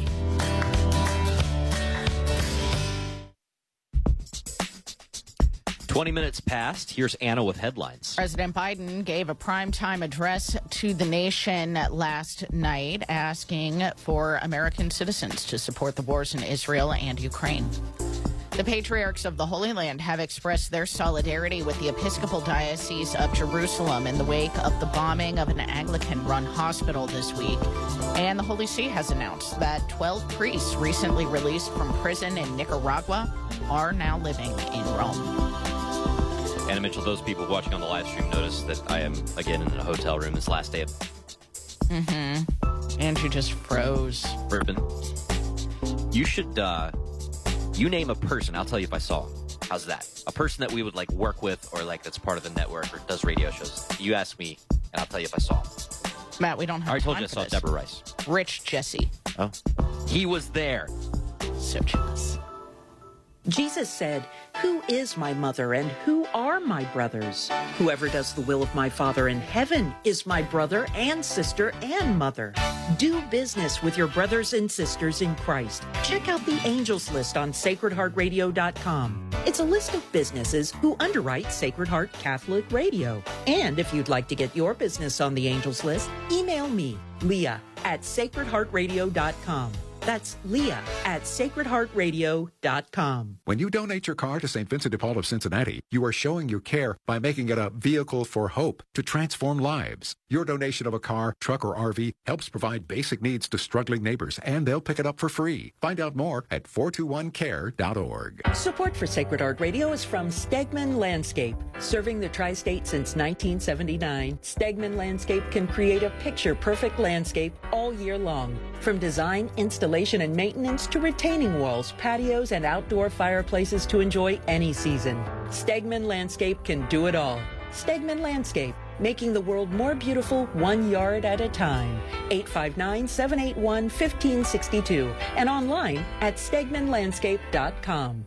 I'm Bill Torbeck of Tri-State Abrasive and Tool Company, proud to support Sacred Heart Radio. Diamond and CBN are the most advanced cutting tools because they're the hardest materials known. These enable you to machine 3 to 8 times faster compared to carbide, while reducing downtime for tool changes by 90%. Improve your productivity when machining hard, cast, and powdered metals or difficult-to-machine materials. Find out more at theabrasiveone.com.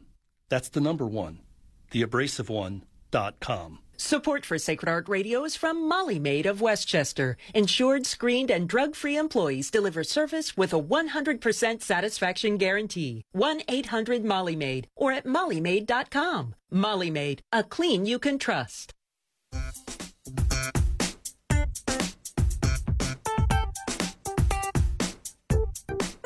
It's time for our weekly Old Testament Bible study here on the Sunrise Morning Show. We've been using a Catholic guide to the Old Testament from Ascension Press. Go to ascensionpress.com/Old Testament to pick up a copy for yourself. Study along with us. And we're joined again by Dr. Jeffrey Morrow, one of the contributors to this guide. Good morning, Dr. Morrow.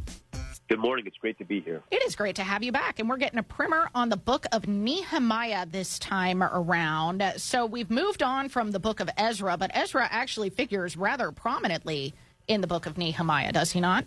That's right. He's probably the main character. Well, why does he show up in the book of Nehemiah? Why is he the main character? So Nehemiah, well, they would both be the main characters. Nehemiah and Ezra are contemporaries, as well as the prophet Haggai and others. And so this is during the reign of the Persian king Artaxerxes, and all of this is about the rebuilding of the city of Jerusalem and the city walls, including the temple. And so since Ezra is the high priest, he's going to be the focal point for the liturgy that they celebrate. Okay, now let's talk more about those main events that that you were just mentioning there. We talked about the temple in the book of Ezra, and the walls of Jerusalem are a big deal in Nehemiah. That's right. So Nehemiah is a cupbearer for King Artaxerxes, and he becomes the governor, basically, of Judah. So the people have come back. Readers might remember that when the Assyrians wipe out the northern 10 tribes, the 2, Benjamin and Judah, are stuck in the south, as well as the Levites were not counted. So when they return from exile, they're known as the tribe of Judah, and that's where the term Jew and Jewish comes from. And so Nehemiah becomes their governor, and God tells him to rebuild the walls of the city. He wants the city rebuilt. And so Nehemiah petitions the king. The king asks, what does he want? And he stops and he prays to God, and God tells Nehemiah exactly what to do. And so he spearheads the rebuilding of the city that had been destroyed by the Babylonians approximately 70 years earlier. This is a huge deal. It is, yeah. So can you talk more then about how Ezra fits into the story at this point? Sure. One of the biggest things that happens is Ezra discovers the Torah. He finds the law that they had lost. When the city gets destroyed, They lost the law? They lost the law. They lost the Pentateuch, the first 5 books. They lost everything. They lost the altar. They lost the Ark of the Covenant, which 2nd Maccabees tells us Jeremiah hid in a cave. That's the only place that we hear about that in the Bible, in the Old Testament. They lost everything. So when the siege took place, the Babylonians destroyed everything. So Ezra finds the law, and this really is, I think, the high point of the book in chapters 8 and 9 especially, where you see this liturgy unfold. And he had the law brought out. You have it then Ezra reads from the Torah, and then he gives a comment, and then he sets up these schools to study. So they start to study the law, to memorize it and to learn it by heart as best as they can. And they have a confession ritual, a public confession, and they offer sacrifices. It's very similar to what we'll see in not just Old Testament liturgy, but in New Testament liturgy of reading from the law, reading from the scriptures, confession of sin, and sacrifice, the Eucharist. Yeah, lots of Lectio Divina going on in here. Talk about Ezra's prayer in this book. Oh, his prayer is really beautiful. So he prays on behalf of the people to God. And so there's a public confession where he walks through an entire chapter, basically, chapter 9, where he confesses the sins of the people, and he begs God's mercy and prayers on behalf of the people. He stands really in the gap between God and the people as the priestly mediator, very much like Jesus. So what are the key, I guess you could say, themes, or what are the promises that the people of Israel, the Jews, make to the Lord in this time with Ezra? So they promise fidelity, to never again be unfaithful the way they had been before the Babylonian exile that triggered the destruction of the city. But I think, and the promise and the blessing for them, I think, is that this will become an image of what will come later. So Haggai, the prophet Haggai, will talk a little bit about the new, the heavenly Jerusalem, if you will. And we see that in the New Testament in the book of Revelation. I really think that the rebuilding of the temple and the rebuilding of the city itself points forward to the coming of Christ in the new, and what we hear about the heavenly Jerusalem in the book of Revelation. And I think we can be encouraged that the liturgy we celebrate, that Jesus inaugurates at the Last Supper, is not completely new. He's stepping into the history of Old Testament Israel, and he's transforming it from within. Yeah, that's encouraging. It is encouraging, but it's not as great as it could be. No, it's not as great as it could be, and they're going to have more struggle. So the key, though, I think, is that it's pointing forward to something much greater at the end. Sure. Right? So the key is that when he summons the residents of Jerusalem, what they've done is not as big as what had been done under King Solomon. But that's okay, because in the end, God is going to build something much greater.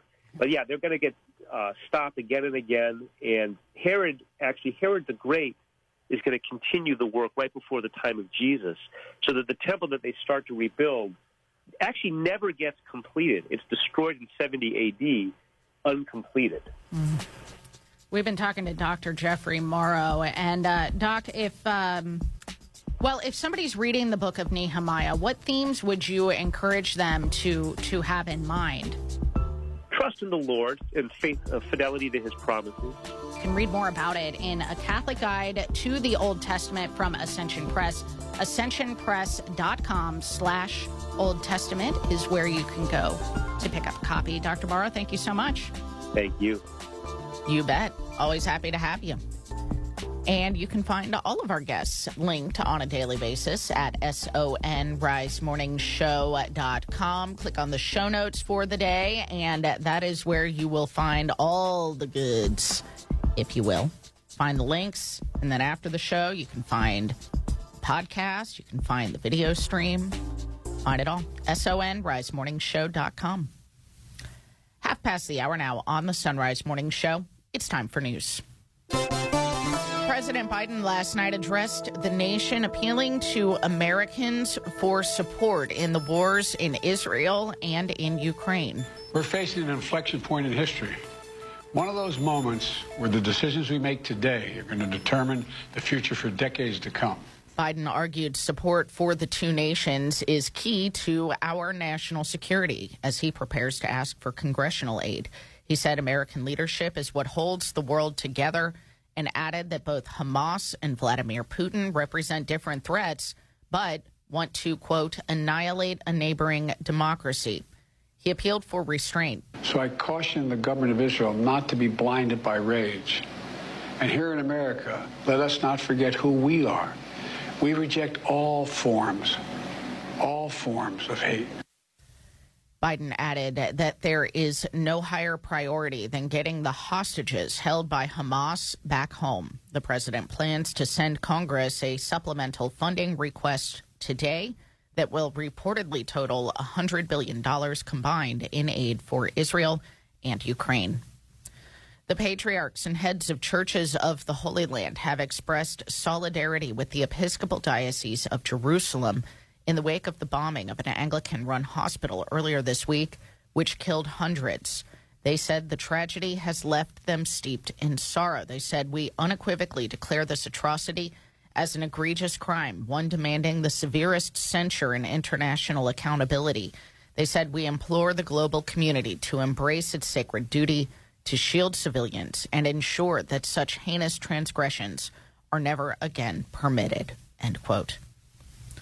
Archbishop Gabriela Cacha spoke this week at the First Committee of the UN General Assembly, urging, on behalf of the Holy See, renewed efforts to advance nuclear disarmament.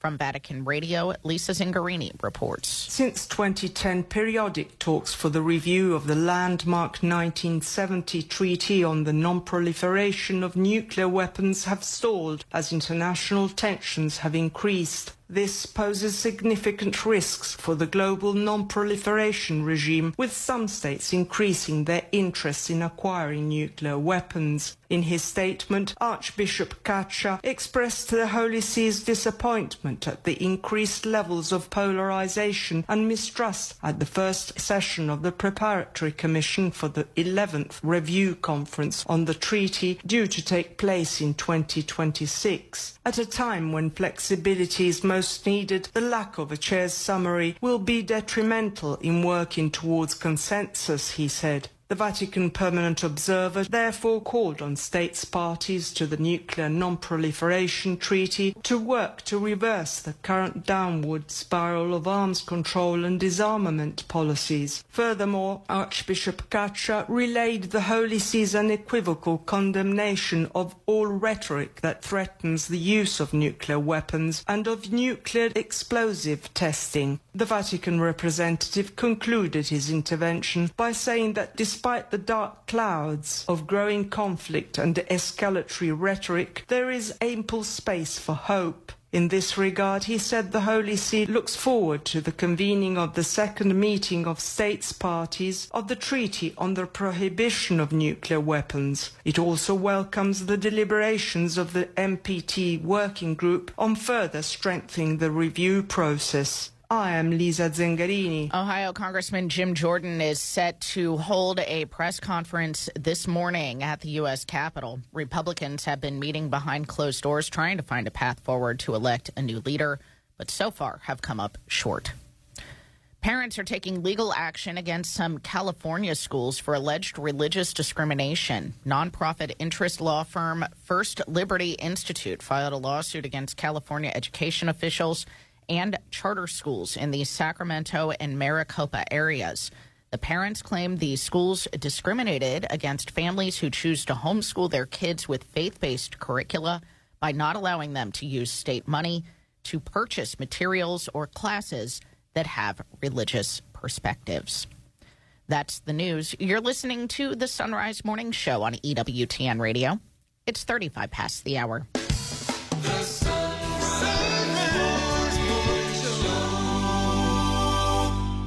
The podcast of the Sunrise Morning Show and Driving Home the Faith lets you replay and share an interview. They even have markers to help you find the interview quickly. Sunrise Morning Show and Driving Home the Faith podcast are in the daily show notes at sacredheartradio.com. Support for Sacred Heart Radio is from Schneller-Knockelman Plumbing, Heating, and Air. Water heaters, plumbing repair, and drain cleaning backed by Schneller-Knockelman's 100% satisfaction guarantee. Schneller-Knockelman at skpha.com.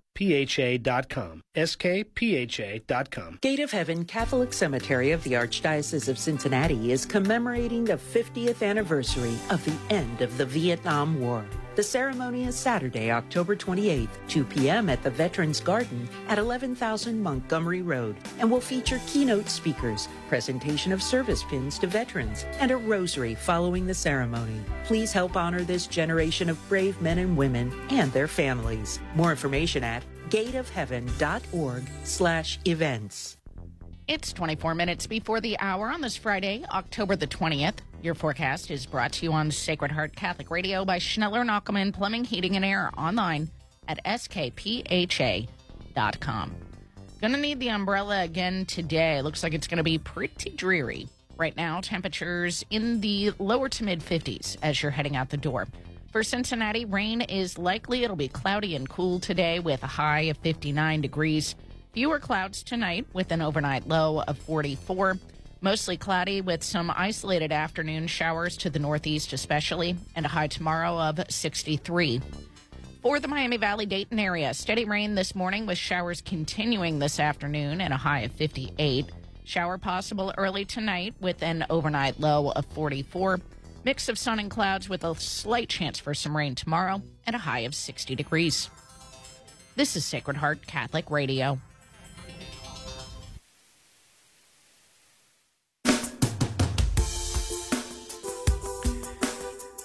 The Sunrise Morning Show continues. Thanks for being with us on this Friday, October 20th. I'm in Alabama just for the rest of the morning here at the Catholic Radio Conference. Great to see so many of the wonderful people who are helping Catholic Radio happen in your area. And I hope that you're doing what you can to support them and help them keep on keeping on.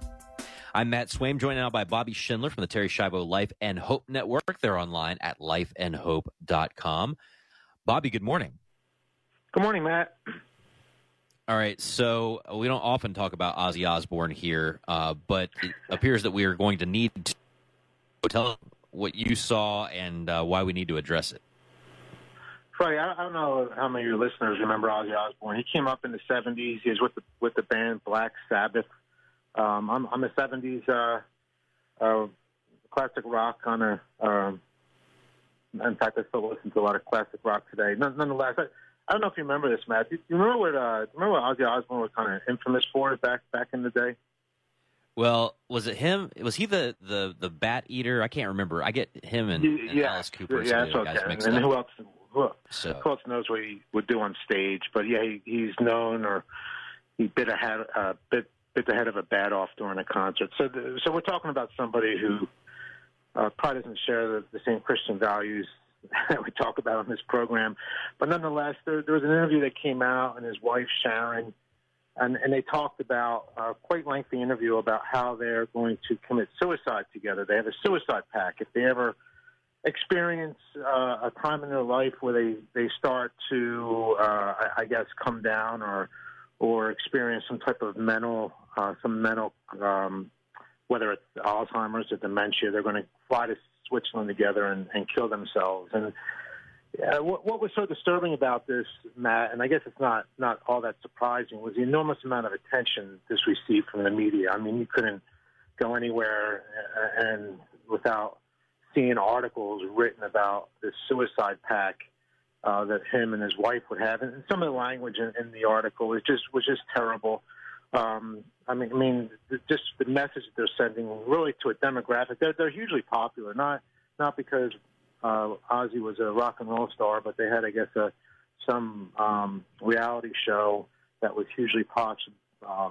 Yeah, the Osbournes. And, yeah, and that's what's troubling, and how this could impact a demographic that's already high on the list for suicide. And one of the things that really disturbed me in the article was that they look at this, Sharon and Ozzy look at this as being a way to alleviate burdens for their kids. They don't want to put their kids through the burden of having to care for them if they ever do experience some type of mental decline. And they said at the end of the article, this is the final gift of love that they're going to give their kids. They're going to kill themselves. So, Matt, it reminded me, and I'll let you talk, respond to this, but it reminds me of the time back in 2014 when Brittany Maynard made headline news in the media. She became a media darling when she was going to commit suicide. She had to go to a different state. She lived in California, and she had to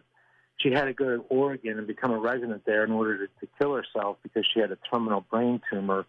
And just the way the media embraced her and told her story and really described her and portrayed her as a hero, and really the consequences of her deciding to kill herself, it's still being felt today. So these are very dangerous, but very troubling and disturbing types of situations that the media just glorifies, and it really pushes this assisted suicide agenda, and really, it does what Wesley talks about. Whenever you treat killing as an answer to suffering, it just goes on, and I think that's what the message these types of articles and these people send to the public. Well, there's a lot that I would be interested in saying about this. It's interesting because it's hard to kind of know where Ozzy has been along the ways in terms of faith, because there's a lot of interesting imagery that pops up in his songs, and it's sometimes hard to tell whether by exploring darkness he is critiquing it or encouraging it. Actually, so much so that I think he got sued years ago because someone committed suicide and included like song lyrics in their note, right? Like, there's a lot of sort of dark and weird things that that Black Sabbath and Ozzy has been involved in. But there's also, when I see this story and I, kind of see how it plays out, I'm not thinking about Ozzy Osbourne like the, godfather of metal. I'm thinking of Ozzy Osbourne, a rich person who's like a baby boomer with lots of money, living a very comfortable lifestyle. And there's a whole generation that thinks of him and his family that way because of the show The Osbournes. And so I think it's also a dangerous thing to kind of throw out there, because there's a lot of elites pushing this message who are already living like really comfortable situations and kind of showing this image like the second that you sort of lose comfort and convenience, that should be right. And what message does that send to every class underneath that? And what message does it give other people in the higher classes about how people with lower qualities of life, quote unquote, ought to be handling their situations? Well, absolutely, Matt. I couldn't agree more. And the fact that we're such a celebrity-focused society today, and through social media and television, and there's so many ways to access media today on our phones and streaming, and when this stuff gets out there and it impacts these kids that are so focused on these celebrities and want to be a celebrity, and they take what they say. We shouldn't take these types of messages lightly. When you have just a few years ago, I brought this statistic up that suicide is the second leading cause of death for ages 10 to 14 and 25 to 34, and it's the third leading cause of death from 15 to 24 age group, suicide. And then we're pushing this narrative that assisted suicide is okay if you start to experience some type of suffering. You know, it reminds me back when Robin Williams killed himself a few years ago, and of course the whole nation was mourning because of the love they had for Robin Williams because of his comedy and so many great movies that he made. And I remember the media was asking, did our mental health community fail Robin Williams because of his mental challenges that he was facing? Well, you know, you come out with stories like that, but then you come out with, you know, you glorify assisted suicide and you talk about how these celebrities are going to kill themselves if they have mental challenges. So, I mean, you know, what messages, mixed messages are you sending to the public and to these kids in these age groups when you mourn the death of someone like Robin Williams who committed suicide, but then you push the assisted suicide agenda with these other types of celebrities? So, I mean, it's just, as I said, it's just troubling, and I just don't think people understand the impact that this could have on an age group that is very high on the statistics for suicide.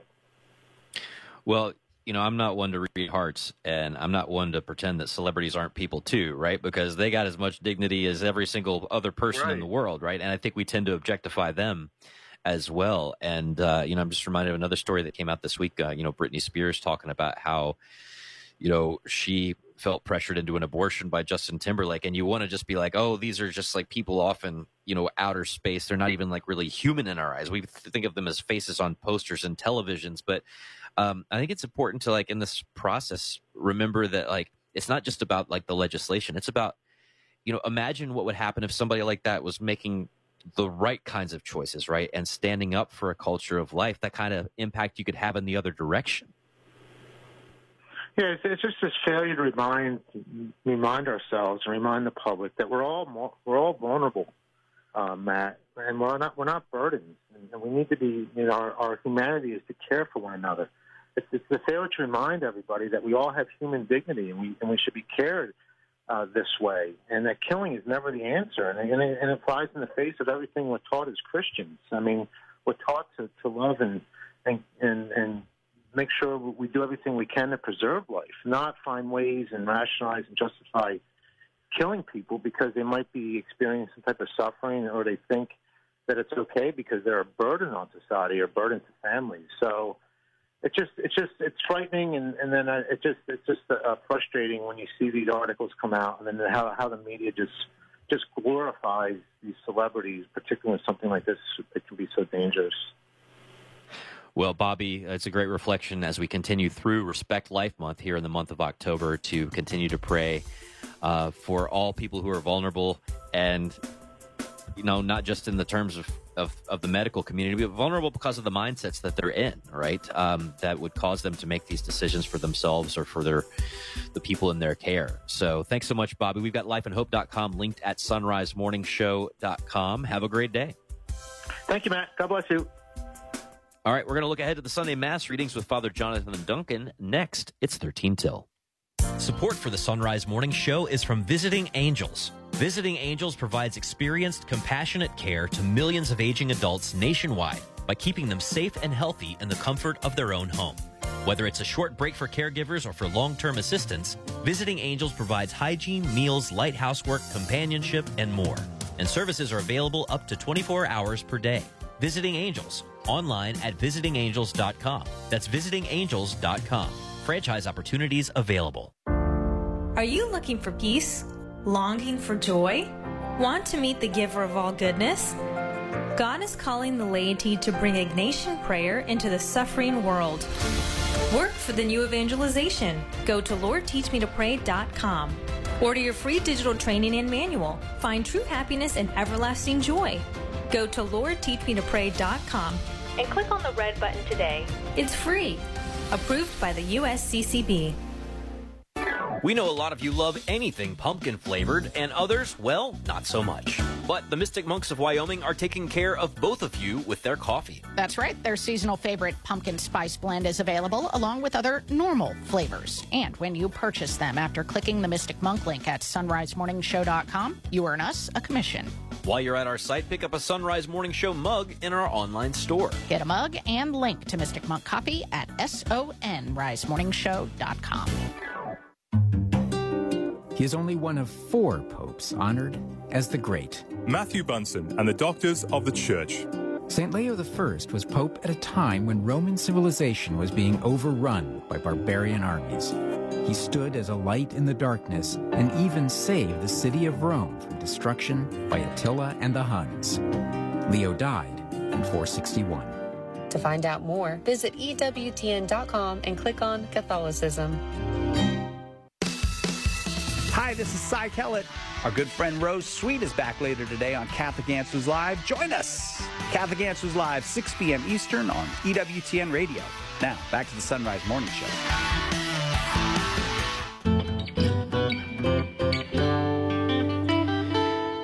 It's 11 minutes till. The Sunrise Morning Show continues. I'm Matt Swaim, joined now by Father Jonathan Duncan, priest of the Diocese of Charleston, South Carolina, director of spiritual health at Bon Secours St. Francis Hospital. He also works in school and campus ministry. Father Duncan, good morning.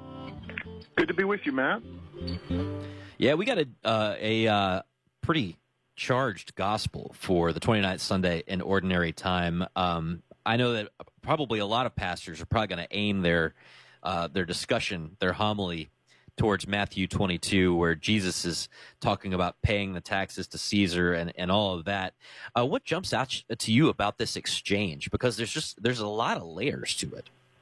There is a lot going on there. I think it's helpful for us as we're in an increasingly polarized and polarizing political climate.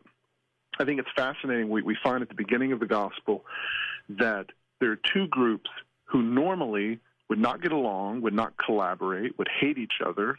We're introduced to the Pharisees and the Herodians. To give some context, the Pharisees would have been men of the people, street preachers, very conservative in their application of the law and of what was expected of Jewish identity. Whereas the Herodians, as the name would suggest, were much more in league with the ruling authorities, with the puppet king Herods. These were kind of the liberals of their day, the sort of, go along, get along.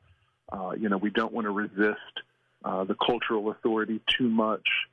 And so they're seeking to entrap Jesus. I think it's interesting and fascinating that the only thing they agree on is that they want to bring Jesus down, that Jesus is a threat to both these corrupt, self-righteous, kind of conservative types and also these sort of accommodating, liberal, empowered types. Jesus is a threat to both, and both of them want him out of the picture. The Pharisees, of course, and the Herodians know that the issue to get him on will be taxes.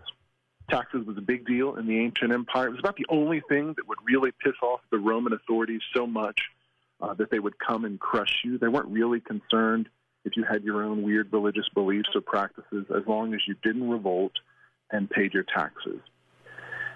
So they know this is the thing to get him on. The Pharisees, of course, are hoping that he'll say, pay the taxes.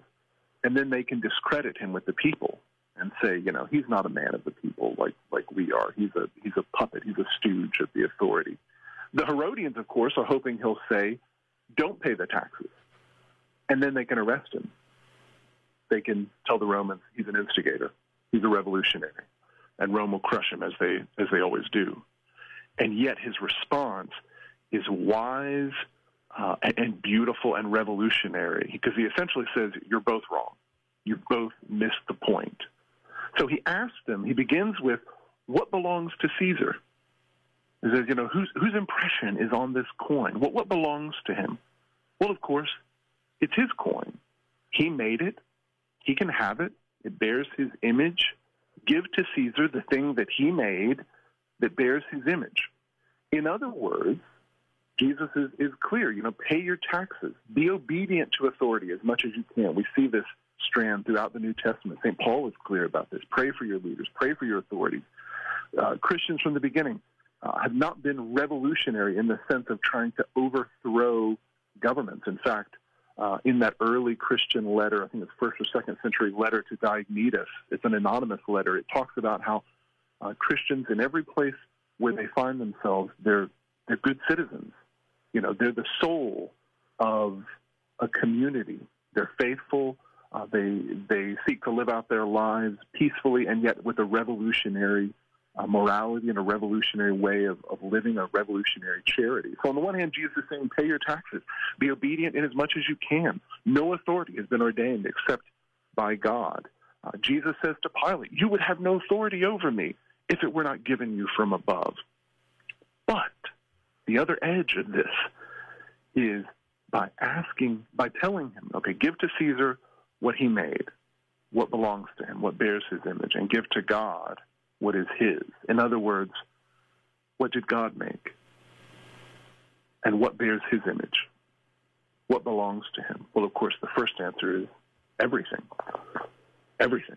Not just Sunday is the Lord's day. Every day is his. Everything belongs to him. He made all things. And then, of course, what bears his image in a particular way? Us. Yeah. Humanity. Yeah. And so we're to offer ourselves. Yes, give Caesar the things that are his. In the grand scheme of eternity, Caesar's money is monopoly money. In the grand scheme of things, it's play money. But give to God that which truly belongs to him, which is all things, our whole life, our whole devotion, every moment, not just an hour on Sunday, our whole life, our whole week, every moment. The earth is the Lord, Psalm 24. Psalm 118, this is the day the Lord has made. Let us rejoice and be glad in it. And we're made in his image, so that means especially our lives belong to God. And this is revolutionary because it pushes back against both the Pharisees and the Herodians, and ultimately pushes back even in our modern day against political divisions of liberal and conservative. Because we're told to be good, faithful citizens, and yet know who our true master and our true homeland is. Yeah, it's, I think about, all the frustrating things that happen to us, but I think about how this plays out where our persecuted brothers and sisters are in places like Nicaragua and Nigeria, and, their struggle to be good citizens, but always remind even the governments above them that they serve somebody bigger than the person who is in governmental authority over them. So, yeah, it's great stuff to reflect on heading into this weekend, the Gospel of St. Matthew, chapter 22. Father Duncan, have a great day. That wraps it up for the Sunrise Morning Show here on a Friday morning.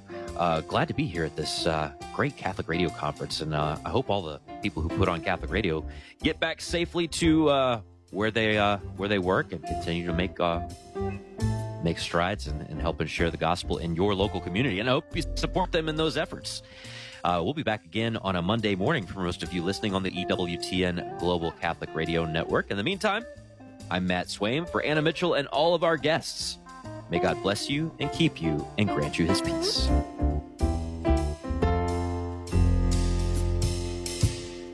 Ryan Lopez here. Making a positive impact on the world starts with making a difference in your local community. Every day, thousands of people invite Sacred Heart Radio into their homes, cars, and places of work. And because of this, they can go out into their communities, strengthened by the gospel message and ready to spread the love of God. This is all made possible because of the generous support of listeners like you. And if you want to make a difference locally to change the world globally, visit sacredheartradio.com and click donate.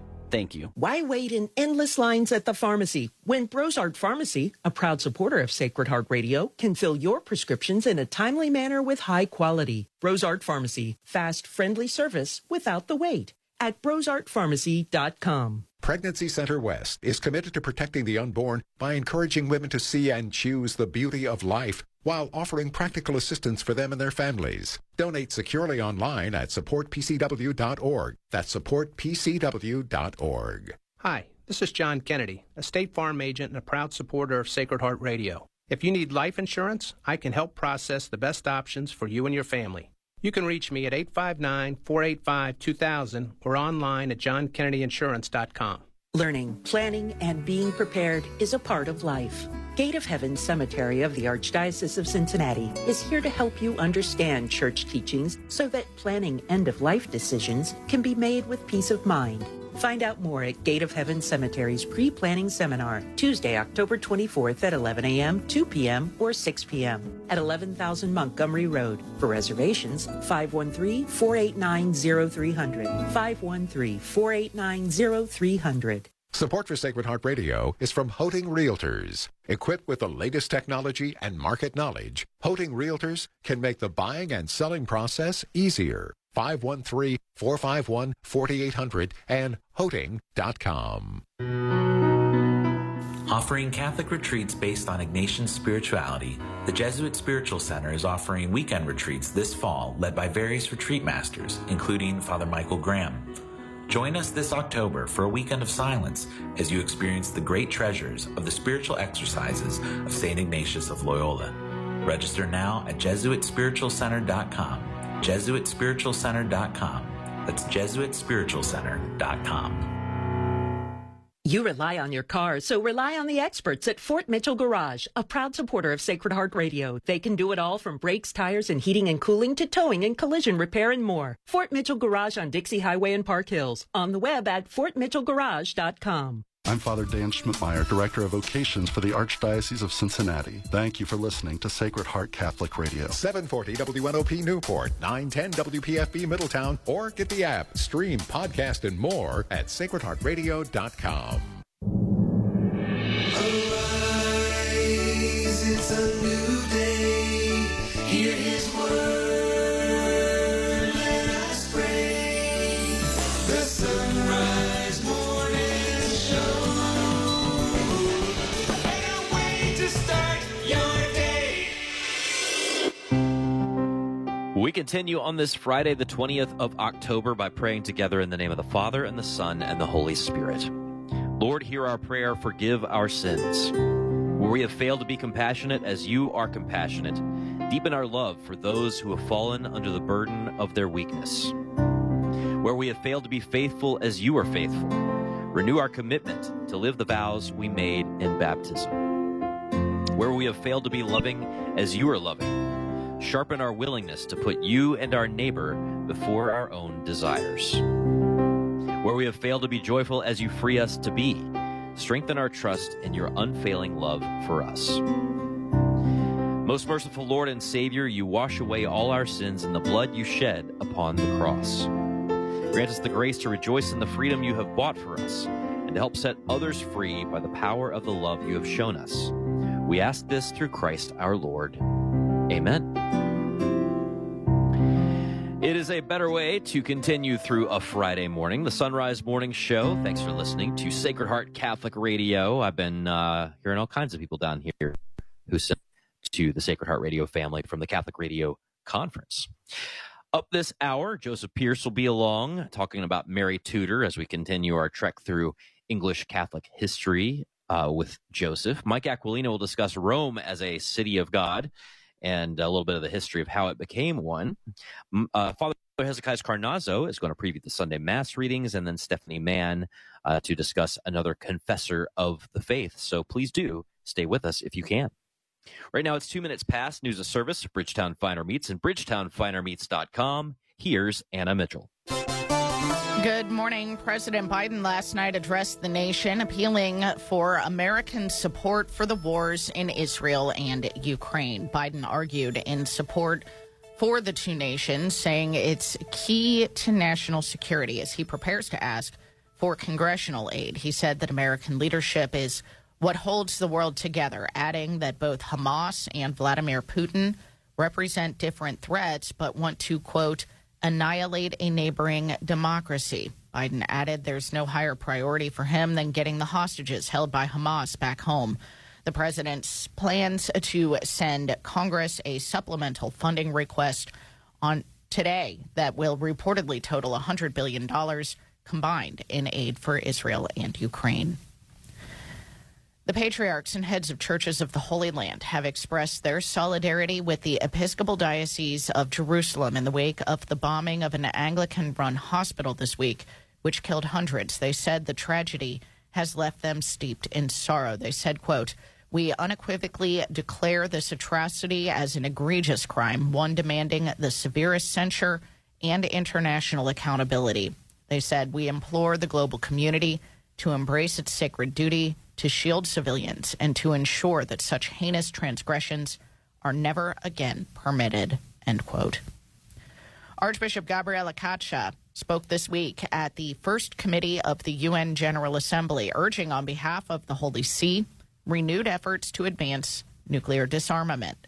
From Vatican Radio, Lisa Zingarini reports. Since 2010, periodic talks for the review of the landmark 1970 Treaty on the Non-Proliferation of Nuclear Weapons have stalled as international tensions have increased. This poses significant risks for the global non-proliferation regime, with some states increasing their interest in acquiring nuclear weapons. In his statement, Archbishop Caccia expressed the Holy See's disappointment at the increased levels of polarization and mistrust at the first session of the Preparatory Commission for the 11th Review Conference on the treaty, due to take place in 2026. At a time when flexibility is most needed, the lack of a chair's summary will be detrimental in working towards consensus, he said. The Vatican Permanent Observer therefore called on states parties to the Nuclear Non-Proliferation Treaty to work to reverse the current downward spiral of arms control and disarmament policies. Furthermore, Archbishop Caccia relayed the Holy See's unequivocal condemnation of all rhetoric that threatens the use of nuclear weapons and of nuclear explosive testing. The Vatican representative concluded his intervention by saying that despite the dark clouds of growing conflict and escalatory rhetoric, there is ample space for hope.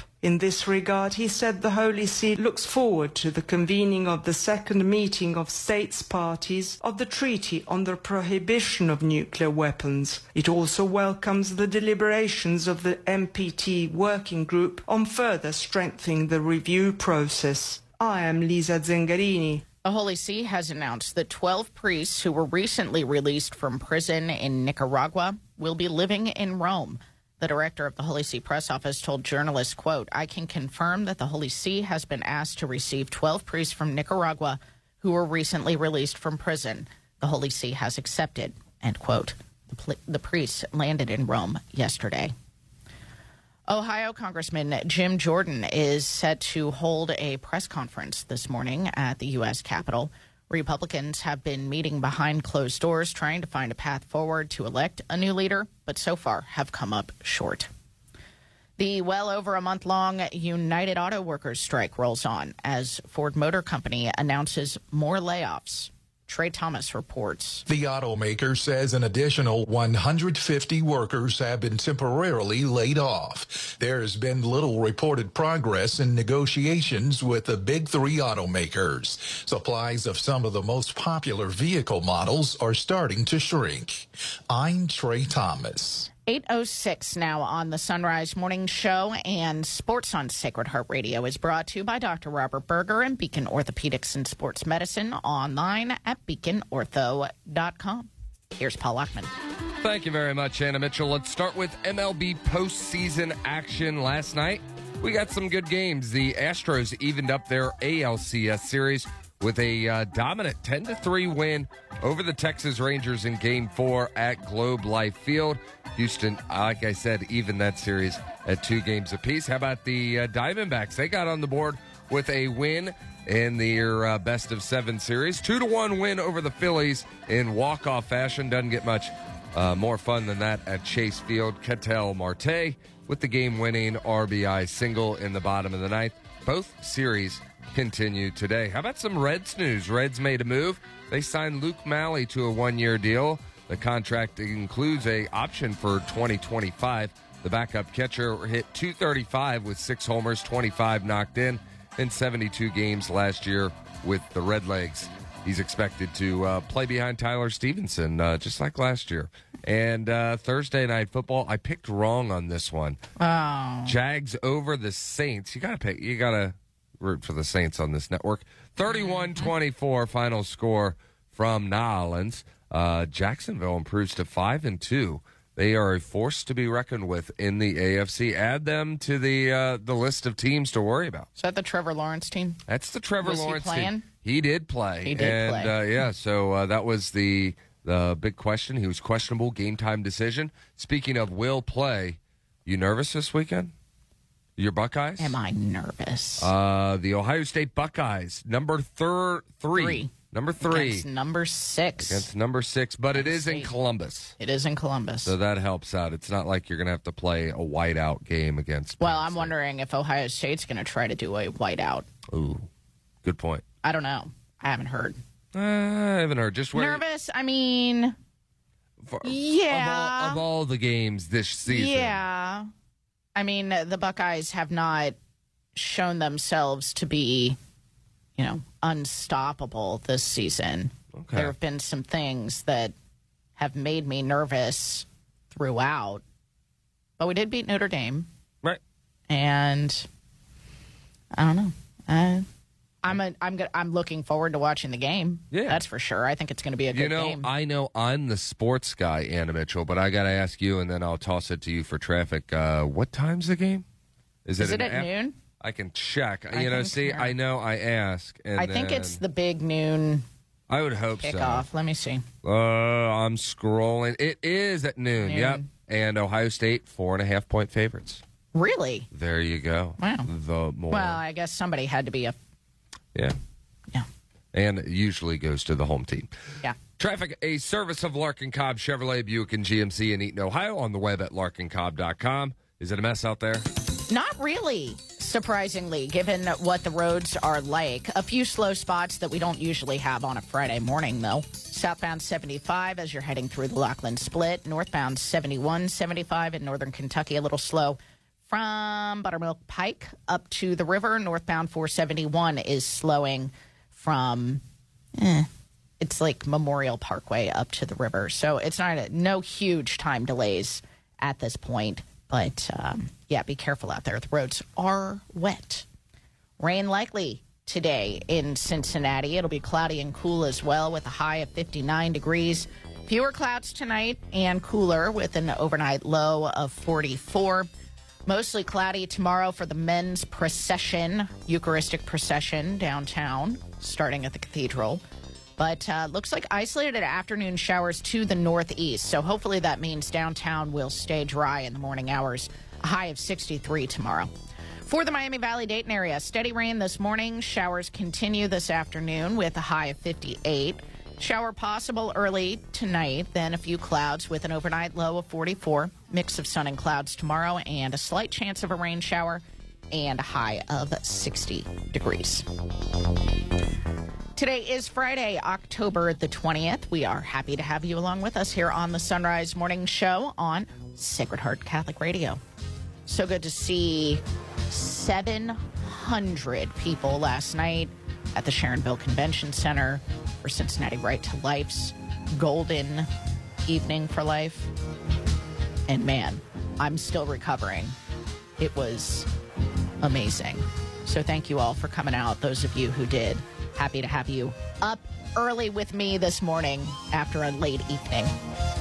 Joseph Pierce joining us now on the Sunrise Morning Show, visiting professor of literature at Ave Maria University and a visiting fellow of Thomas More College of Liberal Arts. He's with the Augustine Institute and the St. Austin Review. You can join his inner sanctum, support his work at jpierce.co. Good morning, Joseph. Good morning, Anna. It's good to have you back. And we're continuing to make our way through the history of true England with your book, Faith of Our Fathers. And today we're going to talk about Queen Mary Tudor. So she's born in 1516. Luther's 95 Theses are in 1517. Her dad divorces her mom in 1533. She eventually has 5 stepmothers. Was she allowed to see her mother after her dad divorced her? Basically they were separated. They were, she was, it's difficult for us to understand the sort of what Mary Tudor had to go through as a child, because obviously she was the innocent victim of her father's, should we say, Machiavellian desires, and separated from her mother, whom she loved, and remained loyal to her mother, not only in the sense of being a family member, but in terms of her faith. She remained staunchly Catholic, as did her mother, Catherine of Aragon. So her brother was king before her, Edward VI, and he dies as a teenager. Now, being the oldest of Henry VIII's two remaining children, who were both daughters, she should have been the heir to the throne, right? But that was not the case. Why? Well, she was the heir to the throne, and that was subsequently vindicated. That Henry VIII himself said that should Edward VI, who was a sickly child and actually died at the age of 15, but should he not have a male heir, that Mary would be the heir to the throne. But basically, Edward VI, because he was both sick and young, essentially a child, was basically, the England was governed by so-called protectors, and the king was largely a puppet. They just needed to get him to sign off. So basically, that the Duke of Northumberland wanted his own family to become the power in the country. So he married one of his sons to Lady Jane Grey, and then persuaded Edward VI to sign off on the fact that Lady Jane Grey would become queen after Edward's death. And so basically, it was an attempt, if you like, by a nobleman to co-opt the throne of England, and almost got away with it. Yeah, it only worked for a little bit of time there, but can you tell us a little bit about Lady Jane Grey? Yeah, so basically, she was the daughter of, I think it was the Duke of Suffolk. Mm-hmm. So if you're going to remove Mary and Elizabeth, Henry VIII's only two other surviving children, from the mix, then it's legitimate at that point to say Lady Jane Grey is the heir. So in order to do that, of course, you have to say that both Mary and Elizabeth are illegitimate and therefore not valid as heirs to the throne. And that's what the attempted coup attempted to do, basically to say that she's next in line for the throne because of by declaring the two half sisters illegitimate. It's kind of amazing that they survived this, actually, isn't it, Joseph?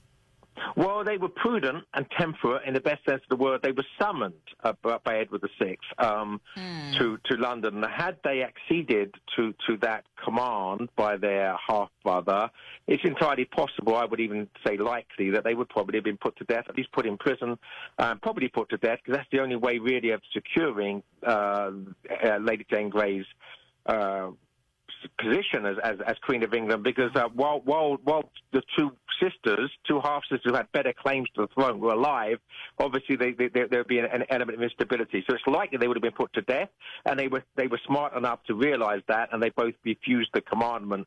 And it was just before Edward VI's death, and then after he died a few days later, Lady Jane Grey was crowned, but the people basically rose up, and the Privy Council, responding to the populist uprising against this attempt at stealing the monarchy, so to speak, the Privy Council, essentially the government of England, changed their mind, saw which way that the flow was going, and declared Mary queen.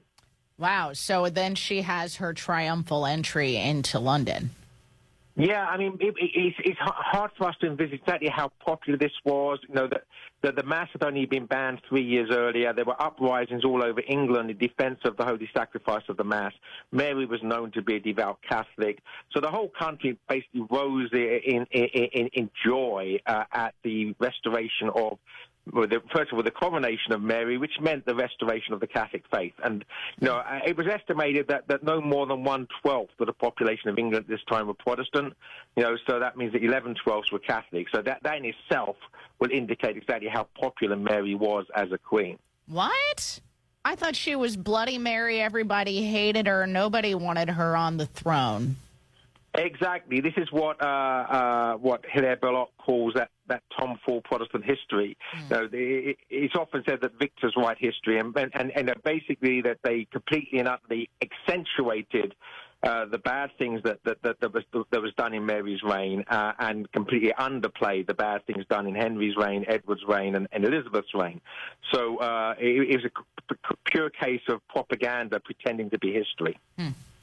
Well, we'll leave it there for now. And look forward to talking more about Mary Tudor the next time we get together. In the meantime, you can find Faith of Our Fathers from Ignatius Press linked at sunrisemorningshow.com, along with Joseph's website, jpierce.co. Joseph, thank you. My pleasure as always, Anna. God bless you. You too, Joseph. Thanks. All right, 18 past now on the Sunrise Morning Show. We got traffic and weather coming up next. I'm Father Rob Jack. Join me this afternoon for Driving Home the Faith when Jeff Kavanaugh will discuss the Boxes of Joy project from Cross Catholic Outreach. William Bakke will talk about the North American Martyrs Shrine, as well as the feast day. I'll talk about the life of St. Paul of the Cross, plus frequent traffic and weather to get you home safely. That's this afternoon beginning at 4 on Sacred Heart Radio. You're on the road to Christ the King, driving home the faith. Good food can still be fast food. Bridgetown Finer Meats, a proud supporter of Sacred Heart Radio, has a convenient online store at bridgetownfinermeats.com. They're all your favorite prepared foods, like their delicious homemade soups, beef barbecue, chicken and stuffing, and sweet potato casserole, all available at a click of a button for same-day pickup. They also have high-quality fresh meats like pork, veal, chicken, beef, and seafood, and even produce. Fast, convenient shopping on the go at bridgetownfinermeats.com. I'm Bill Torbeck of Tri-State Abrasive and Tool Company, proud to support Sacred Heart Radio. We strive to provide the highest quality Diamond and CBN products manufactured by privately owned companies, enabling us to provide prompt and personal service and you to avoid the unnecessary cost and frustrations of dealing with bureaucracies. Find us online at theabrasiveone.com. That's the number 1. Theabrasiveone.com. Theabrasiveone.com. Support for Sacred Heart Radio is from Fred Espenscheid Plumbing. For plumbing and remodeling, Fred brings 55 years of experience to his work. Licensed in Ohio and Kentucky. Fred Espenscheid, your pro-life plumber. 859-441-0950. 859-441-0950. Support for Sacred Heart Radio is from Molly Maid of Westchester. With 30 years of trusted, quality service and a 100% satisfaction guarantee. 1-800-MOLLY-MAID or at mollymaid.com. Molly Maid, a clean you can trust. 20 minutes past the hour now, and this traffic report is a service of Rose Automotive, pre-owned vehicles on Erie Highway in Hamilton, on the web at roseautomotivegroup.com. A couple of slow spots to report right now. Northbound 471 from Alexandria Pike up to the river. Northbound 7175 is mostly heavy off and on from 275 up to the river. On the Ohio side, southbound 75, still a backup as you head through the Lockland Split. And for some reason, a little bit slow on northbound. Yeah, I was going to say, this looks so strange to me on the traffic map. Northbound 71 from about Smith Edwards up toward Ronald Reagan. Not sure why that is. I don't see an accident reported, but you will not be slowing down for too long if you're stuck in that right now. Okay, now weather. Gonna need the umbrella today. Rain likely in Cincinnati. It'll be cloudy and cool with a high of 59 degrees. Fewer clouds tonight with an overnight low of 44. Mostly cloudy tomorrow with some isolated afternoon showers to the northeast primarily, and a high of 63. For the Miami Valley-Dayton area, steady rain this morning. Showers continue this afternoon with a high of 58. Shower possible early tonight, then a few clouds with an overnight low of 44. Mix of sun and clouds tomorrow and a slight chance of a rain shower and a high of 60 degrees. Please pray with me the daily novena prayer for Ohio. We're now on day 36 of the 54-day novena ahead of the November election. In the name of the Father, and the Son, and the Holy Spirit, amen. Ever-living God, you give life and desire a future for all your children. Take hold of our nation, state, and community, and awaken in every heart awe for the gift of life. Send your Spirit to strengthen us with wisdom and fortitude as we defend mothers and children in Ohio from laws that disregard their health and safety. Mary and Joseph trusted in you and welcomed Jesus into our broken world. Father, we ask their intercession to protect the preborn and their mothers and to guide all parents in raising their children. May they help us build a civilization of love by upholding the sacredness of life, preserving parental rights, and accompanying pregnant women in need. We ask this through Christ our Lord. Amen. Our Lady, Mother of the Family, pray for us. Saint Joseph, protector of the unborn, pray for us. We're back right after this. It's 23 past. I am Father Ronald Haft, chaplain for the Cincinnati chapter of Courage. Courage is for those who have same-sex attractions but want to remain close to Christ and his church. For information, contact me at courage@catholicaoc.org. Support for Sacred Heart Radio is from JC Health Insurance agent George Justin. If you're turning 65, retiring, or simply have Medicare questions, George has answers. George is your pro-family, pro-life guide to Medicare, helping to simplify your transition by guiding you through the options to find a plan that meets your unique needs, all at no cost to you. Find out more from George Justin at JC Health Insurance, 859-414-6591. That's 859-414-6591. Gate of Heaven Catholic Cemetery of the Archdiocese of Cincinnati is commemorating the 50th anniversary of the end of the Vietnam War. The ceremony is Saturday, October 28th, 2 p.m. at the Veterans Garden at 11,000 Montgomery Road, and will feature keynote speakers, presentation of service pins to veterans, and a rosary following the ceremony. Please help honor this generation of brave men and women and their families. More information at gateofheaven.org/events. Sacred Heart Radio is blessed to have the support of Larkin Cobb Chevrolet Buick GMC in Eaton, Ohio, offering a wide range of new and used cars, trucks, and SUVs with on-site financing. Larkin Cobb, close to Eaton, Richmond, Dayton, and Brookville. On the web at larkincobb.com. From fathersofthechurch.com, we're joined now by Mike Aquilina to look at more cities of God, cities that were a specific import in the early church. And one of these days we knew we were going to get to Rome. Mike, good morning. Morning, Matt. Now, I don't even know how we have a series like this and don't focus on Rome. But how did Rome, first of all, become the center of the West before it became a Christian center? Boy, that's just that's a great question, and it's a huge question. How do some nations become powerful while others do not?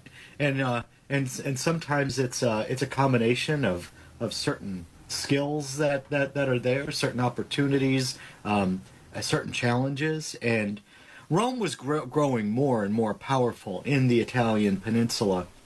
And then when Carthage decided to make a play for Sicily, to go in there and take land in Sicily, Rome didn't like that because suddenly North Africa was pressing in on, pretty close to its territory. So Rome decided to go in and throw the North Africans out and succeeded.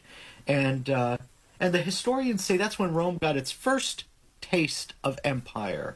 And it liked that taste. So Rome just gradually became more powerful in terms of military, in terms of economic power, and gradually spread through the Mediterranean. And it became the dominant empire on earth. It became the thing that men think about every day. Apparently. Apparently so. Today. When that question came out, do men really think about the Roman Empire all the time? I thought, well, I kind of do almost every day, but for professional reasons.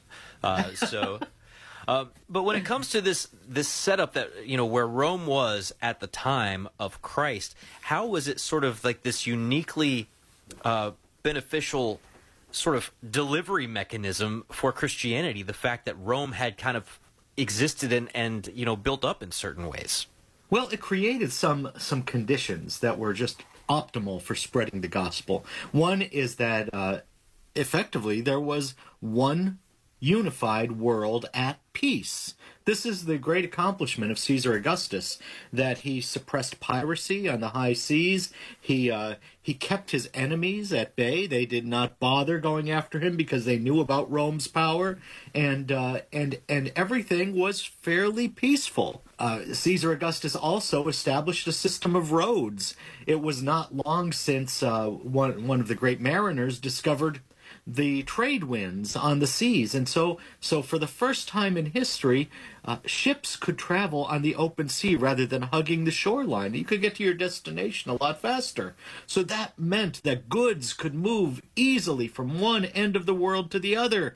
That meant that soldiers could move easily from one end of the earth to the other. And the gospel really traveled all of these roads and sea routes with the mariners, with the soldiers, with people who were going from one place to another. We see that in the Acts of the Apostles, but we see it in history as well, that Christianity, the gospel, spread by means of people going from one place to another, just doing their ordinary business, doing the things that they do. And it really took the empire so quickly. Rome made that possible by building these roads, by establishing these trade routes, by suppressing piracy. They didn't do it for the sake of Christianity, but God knew what was happening. This is all in God's providence. Well, you think about some of the ways that trade had developed, and the trade and travel and all these things, and you think, how is it possible that an apostle could get from Jerusalem to India? Well, I mean, it is possible if you've got these conditions in effect, these trades in effect, this progression in sea travel technology has taken effect, right? That these things are coming from all over the place, in and out. You can see how all an apostle really has to do is hitchhike, and they're a missionary in a seriously far-flung land. That's right. The Romans, for example, were addicted to pepper that they bought from India. And so there were constantly ships coming into Rome and bringing pepper for the Roman people. That's something that was happening all the time. They had to go through Alexandria to get to Rome, and those ships were constantly moving, and there were many opportunities to get to the places you wanted to go. So that's what Rome brought about. Of course, there is also the city itself, which kind of warrants its own conversation that I wish we had a lot more time for. I don't refer to myself as a Roman Catholic in very many conversations, but a lot of my non-Catholic friends refer to me as a Roman Catholic, right? Because they think of Rome as the headquarters and everything that goes along with that. But you've been there a number of times. If we wanted to just get a list of a few of the names of the people who were martyred in the city, right, or whose relics are in the city, what would be some names that would come to the top of that list? Well, you have to start with Peter and Paul, because they were the Romulus and Remus of Christianity. They were the great founders of this new city. If you read the Acts of the Apostles, there's a Romeward trajectory. Everything is moving toward Rome in Paul's apostolate, and we know that the same thing happened with Peter. That he began in Antioch, really began in Jerusalem, moved to Antioch, and then to Rome. So this is where the two apostles ended up. This is where they consecrated the city itself with their blood, and they really are the great founders of Christian Rome. They consecrated the ground with their blood. They're the two great basilicas that were raised in the 4th century in their honor. But under those basilicas, there's evidence that site was honored since the 1st century. So they're at the top of any list. But there are also the others. There's their immediate disciple, Clement of Rome, and then you can go on in an unbroken line and look at the names of the other popes. If you go to St. Paul outside the walls, you can see the images of those popes in succession. All those popes, in those same-sized images along the walls of the basilica. So there's Clement of Rome, there's Ignatius of Antioch, whose relics reside at the Basilica of San Clemente, of Saint Clement in Rome, and on from there, Saint Hippolytus, Saint Lawrence. We could spend the entire morning just listing off the martyrs who died for the faith in Rome and really became such an important part of our story as a family, as a Christian church. Rome is, in a sense, our ancestral home, our family home. It's the place where the fathers looked for authority, looked for decisions, looked for moral support and guidance. That's the place where they looked. There was no other place like it on earth. Well, thanks so much, Mike Aquilino. We've got you linked at sunrisemorningshow.com 33 past. Here's Anna Mitchell with news. President Biden last night addressed the nation, appealing to Americans for support in the wars in Israel and in Ukraine. We're facing an inflection point in history. One of those moments where the decisions we make today are going to determine the future for decades to come. Biden argued that support for the two nations is key to national security as he prepares to ask for congressional aid. He said, American leadership is what holds the world together, adding that both Hamas and Vladimir Putin represent different threats, but both want to, quote, annihilate a neighboring democracy. And he appealed for restraint. So I caution the government of Israel not to be blinded by rage. And here in America, let us not forget who we are. We reject all forms of hate. Biden added that there is no higher priority than getting the hostages held by Hamas back home. The president plans to send Congress a supplemental funding request today that will reportedly total $100 billion combined in aid for Israel and Ukraine. The House of Representatives won't be able to consider it, though. Ohio Congressman Jim Jordan is set to hold a press conference this morning at the U.S. Capitol. Republicans have been meeting behind closed doors, trying to find a path ahead to elect a new leader, but so far have come up short. Legislation cannot move forward until a Speaker of the House is in place. The patriarchs and heads of churches of the Holy Land have expressed their solidarity with the Episcopal Diocese of Jerusalem in the wake of the bombing of an Anglican-run hospital this week that killed hundreds, saying the tragedy has left them steeped in sorrow. They said, we unequivocally declare this atrocity as an egregious crime, one demanding the severest censure and international accountability. The well over a month-long United Auto Workers strike rolls on as Ford Motor Company announces more layoffs. Trey Thomas reports. The automaker says an additional 150 workers have been temporarily laid off. There has been little reported progress in negotiations with the big three automakers. Supplies of some of the most popular vehicle models are starting to shrink. I'm Trey Thomas. And one of the most popular meteor showers is about to hit its peak. Mark Mayfield reports. The Orionid meteor shower comes each October when the Earth passes through the trail of debris left behind by Halley's Comet. The shower lasts until November the 22nd, but NASA says it should hit its peak this weekend. Viewers with clear skies should be able to see up to 20 meteors per hour from midnight until dawn this Saturday and Sunday morning. Some meteors will produce large fireballs as they burn up in the atmosphere and shine extremely brightly for a few seconds. NASA encourages those who want to see the showers to find a good spot for meteor viewing, bring a lawn chair, and be patient. I'm Mark Mayfield. And check the forecast before you go out and do it, because it's been kind of cloudy around here lately. Unfortunately, we missed that eclipse. I think, was it last week? I think it was last week. I missed the headline that there would be an eclipse at all. It was a partial annular eclipse. Oh. So here in Cincinnati, we wouldn't have seen, like, the full thing anyway. But it's like the Ring of Fire one.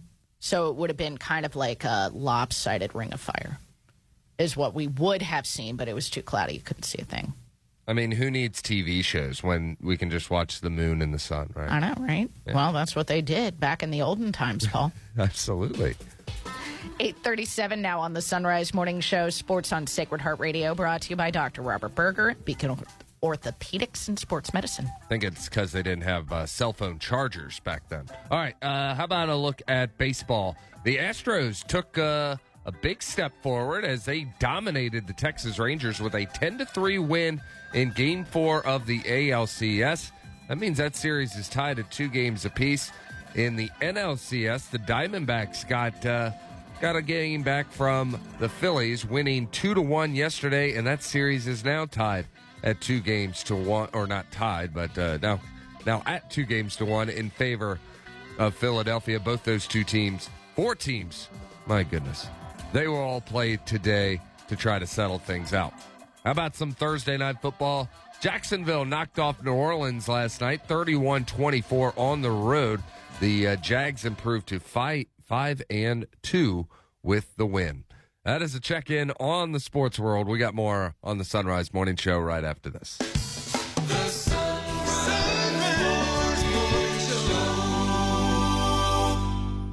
Do you go to sacredheartradio.com to get the show notes? Then you know the show notes is where you'll see the guest featured on the Sunrise Morning Show and Driving Home the Faith for today and previous days. And now you can find and hear an interview again just by hovering over the podcast markers. So for the links to the resources you hear about and to hear an interview again, get it by checking out the show notes every day at the new sacredheartradio.com. Support for Sacred Heart Radio is from Dr. Robert Berger at Beacon Orthopedics and Sports Medicine. Dr. Berger has been recognized by Cincinnati Magazine nearly every year over the past 20 years as one of the top physicians in orthopedic surgery, and he serves as team physician for Xavier University, Mount St. Joseph University, and LaSalle High School. Dr. Berger treats patients of all ages at the Beacon West office on Harrison Avenue and on the east side at Cincinnati Sports Club. For more information, 513-354-3700. Online at beaconortho.com. Support for Sacred Heart Radio is from Rose Automotive, serving the Hamilton area with a wide selection of pre-owned cars, trucks, and SUVs. Rose Automotive, celebrating over 30 years of automotive excellence. On Erie Highway in Hamilton.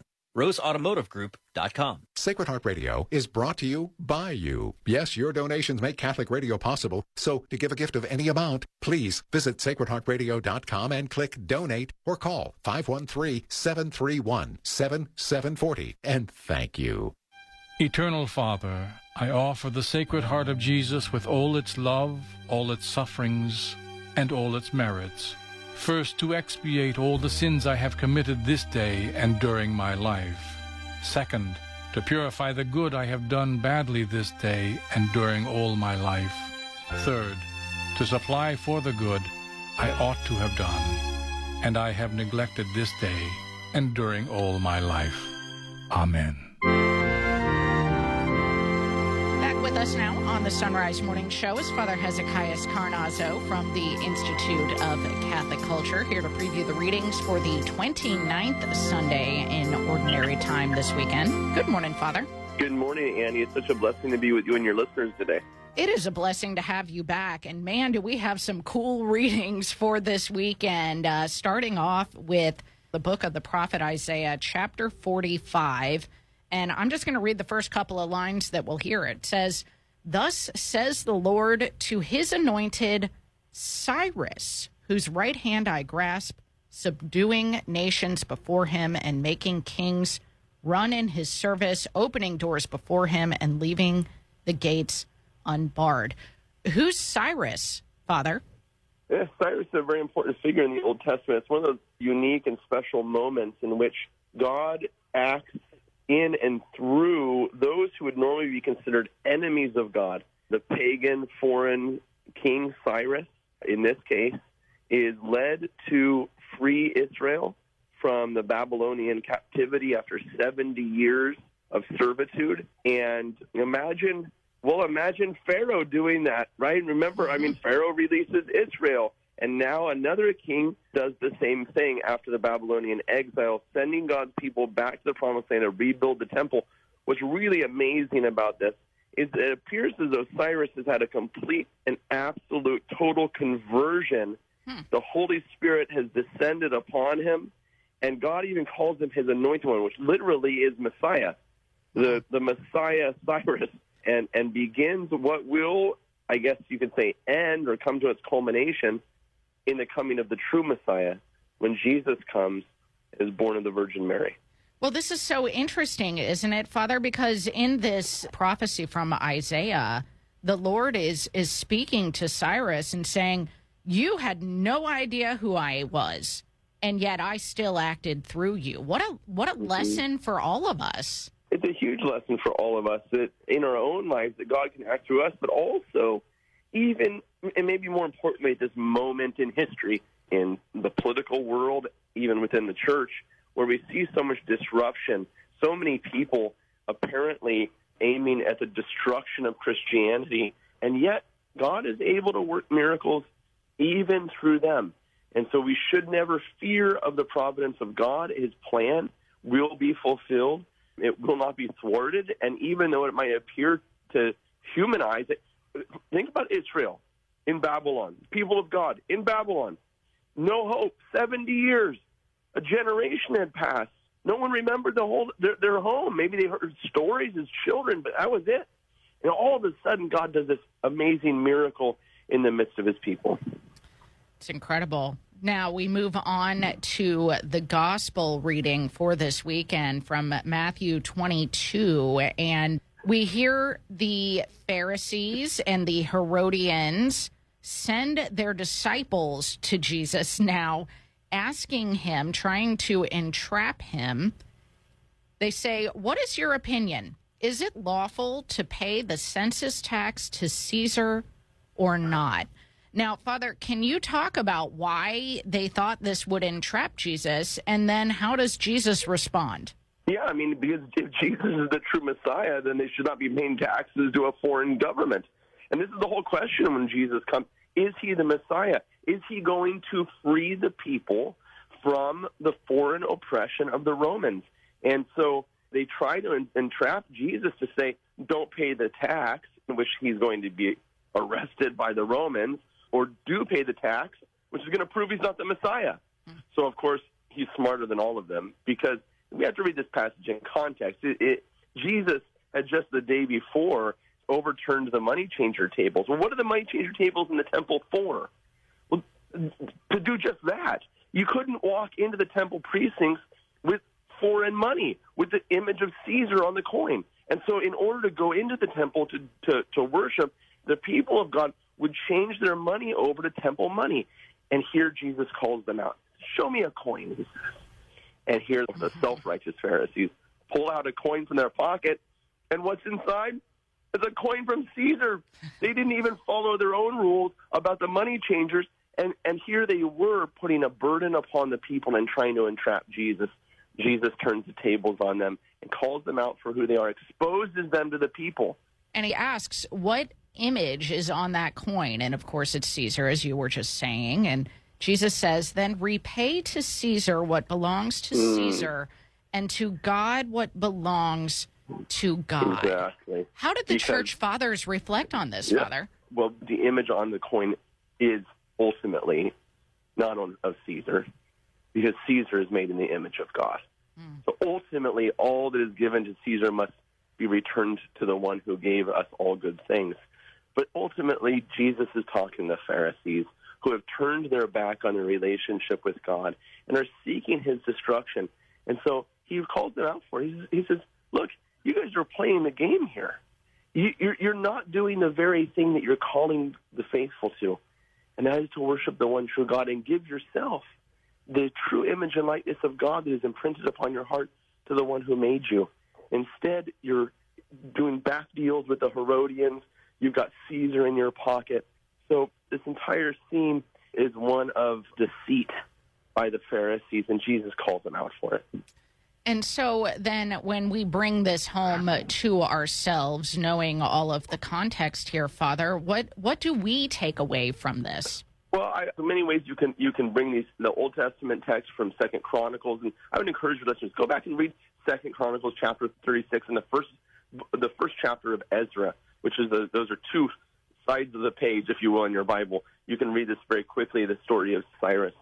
Number one for us is let's not play the same game as the Pharisees were playing, having two faces, two sides, one that says we're dedicated to the Lord outwardly as the Pharisees did, and yet in our hearts, in our pockets, if you will, there's another allegiance that we have that really is what is driving our life. We cannot do this. It's not the way to follow Christ. That's number one. Number two, again, applying this to ourselves, remember what the Lord has done in the past and how he's worked through the most unlikely of candidates. And do we think the Lord is not going to act in our lives in a similar way? The Lord is present. Have no fear. No matter how bad things look out there, the Lord's in control. He's going to bring about the freedom of his people. He's going to bring about the true worship of God. We've been talking to Father Hezekiah Carnazzo. And Father, if listeners want to check out what's going on over at the Institute, how do they find you? InstituteofCatholicCulture.org. We do a 1-hour deep dive study, Annie and I, every week to prepare our hearts for the Mass on Sunday. So please come check us out, InstituteofCatholicCulture.org. Linked at sunrisemorningshow.com. I thought Father did a particularly good job. this past week in this one. So go check it out. 12 till. Stephanie Mann joins us next. Offering Catholic retreats based on Ignatian spirituality, the Jesuit Spiritual Center is offering weekend retreats this fall led by various retreat masters, including Father Michael Graham. Join us this October for a weekend of silence as you experience the great treasures of the spiritual exercises of St. Ignatius of Loyola. Register now at JesuitSpiritualCenter.com. JesuitSpiritualCenter.com. That's JesuitSpiritualCenter.com. The Cincinnati chapter of Legatus is a national network of Catholic business owners, CEOs, and managing partners facing the challenges of faith, family, and business each day. We meet once a month with our spouse for a Mass, dinner, and speaker. We have the support of the Archdiocese of Cincinnati and many members throughout the parishes, including yours. We would appreciate the chance to share what we are about with you and enjoy Mass together soon. Contact us at cincinnati@legatus.org. That's cincinnati@legatus.org. Water damage in your home or business? Plumbing and flooding problems not repaired and restored can quickly get worse over time. Rainbow International of Cincinnati and Northern Kentucky, a proud supporter of Sacred Heart Radio, can help. Rainbow International, 513-271-1000. You rely on your car, so rely on the experts at Fort Mitchell Garage, a proud supporter of Sacred Heart Radio. They can do it all from brakes, tires, and heating and cooling to towing and collision repair and more. Fort Mitchell Garage on Dixie Highway in Park Hills. On the web at fortmitchellgarage.com. Back with us now on the Sunrise Morning Show is Stephanie Mann. You can read her blog, which is named after her book, supremacyandsurvival.blogspot.com. And we've been doing a series on Father Henry Sebastian Bowden's book, Mementos of the English Martyrs and Confessors. You can find it through Sophia Institute Press. I've been learning a lot from Stephanie through Father Bowden. Stephanie, good morning. Good morning, Anna. Good to talk to you. It is good to have you. So as we continue our series on these stories, one of the striking parts of Father Bowden's book is that we're not just learning about the martyrs of England and Wales, but also the confessors. And we have one of these confessors today. His name, Cardinal William Allen. And he gets 3 entries, by my count, in Father Bowden's book here in October, as his death day was October 16th, 1594. So who was Cardinal Allen? That's right. Well, he was almost one of the most essential men that helped prepare Catholic men to go as priests to the missionary field that England was, especially during the reign of Elizabeth I, but going on. And he was born and raised a Catholic in England and lived during the reign of Mary I in Oxford. In fact, he was a fellow at Oriel College, which was also Newman's College, where he was a fellow in the 19th century. And he was very devout Catholic, and he saw the change from Mary I to Elizabeth I convinced him that there was going to be a great missionary field in England, and he tried before he was ordained as a priest to aid Catholics in building up their community. And then he finally left England and became a priest. He was ordained in Mechelen in Belgium, what is today Belgium. And then he set out to form a program to prepare priests to go to England and serve as missionary priests under, very different circumstances than most priests had ever served before. They wouldn't be in parishes. They'd probably be on their own most of the time. They needed very different tools. I mean, they probably did not study St. Thomas Aquinas as much as they studied more controversial works, because they needed to be prepared to debate, like St. Edmund Campion did, on the matter to defend the truth of the Catholic faith. They needed to be prepared to be alone, and so they needed.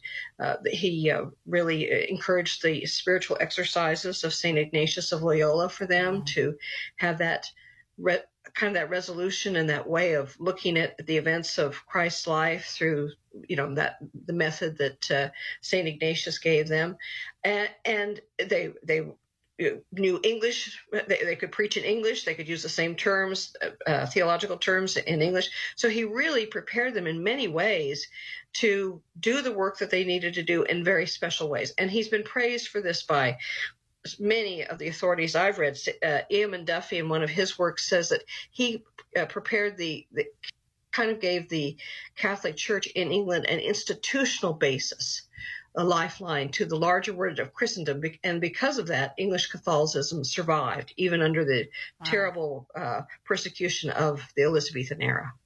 I mean, his importance just cannot be underscored enough when it comes to the men that he formed to head over to England to minister to these people. I find it interesting. One of the things that I love about doing this series with you, Stephanie, is that on your blog you go back and do some more research to get a little more meat on the bones about these people that are featured in Father Bowden's book. He doesn't always go into great depth about their stories. Right. And so can you talk about what was Father Allen or Cardinal Allen's take on the wave of Protestantism that swept across England? Yes. Well, he thought that much of it, the reason that Protestantism, what Anglicanism was succeeding in England, was because it was the law.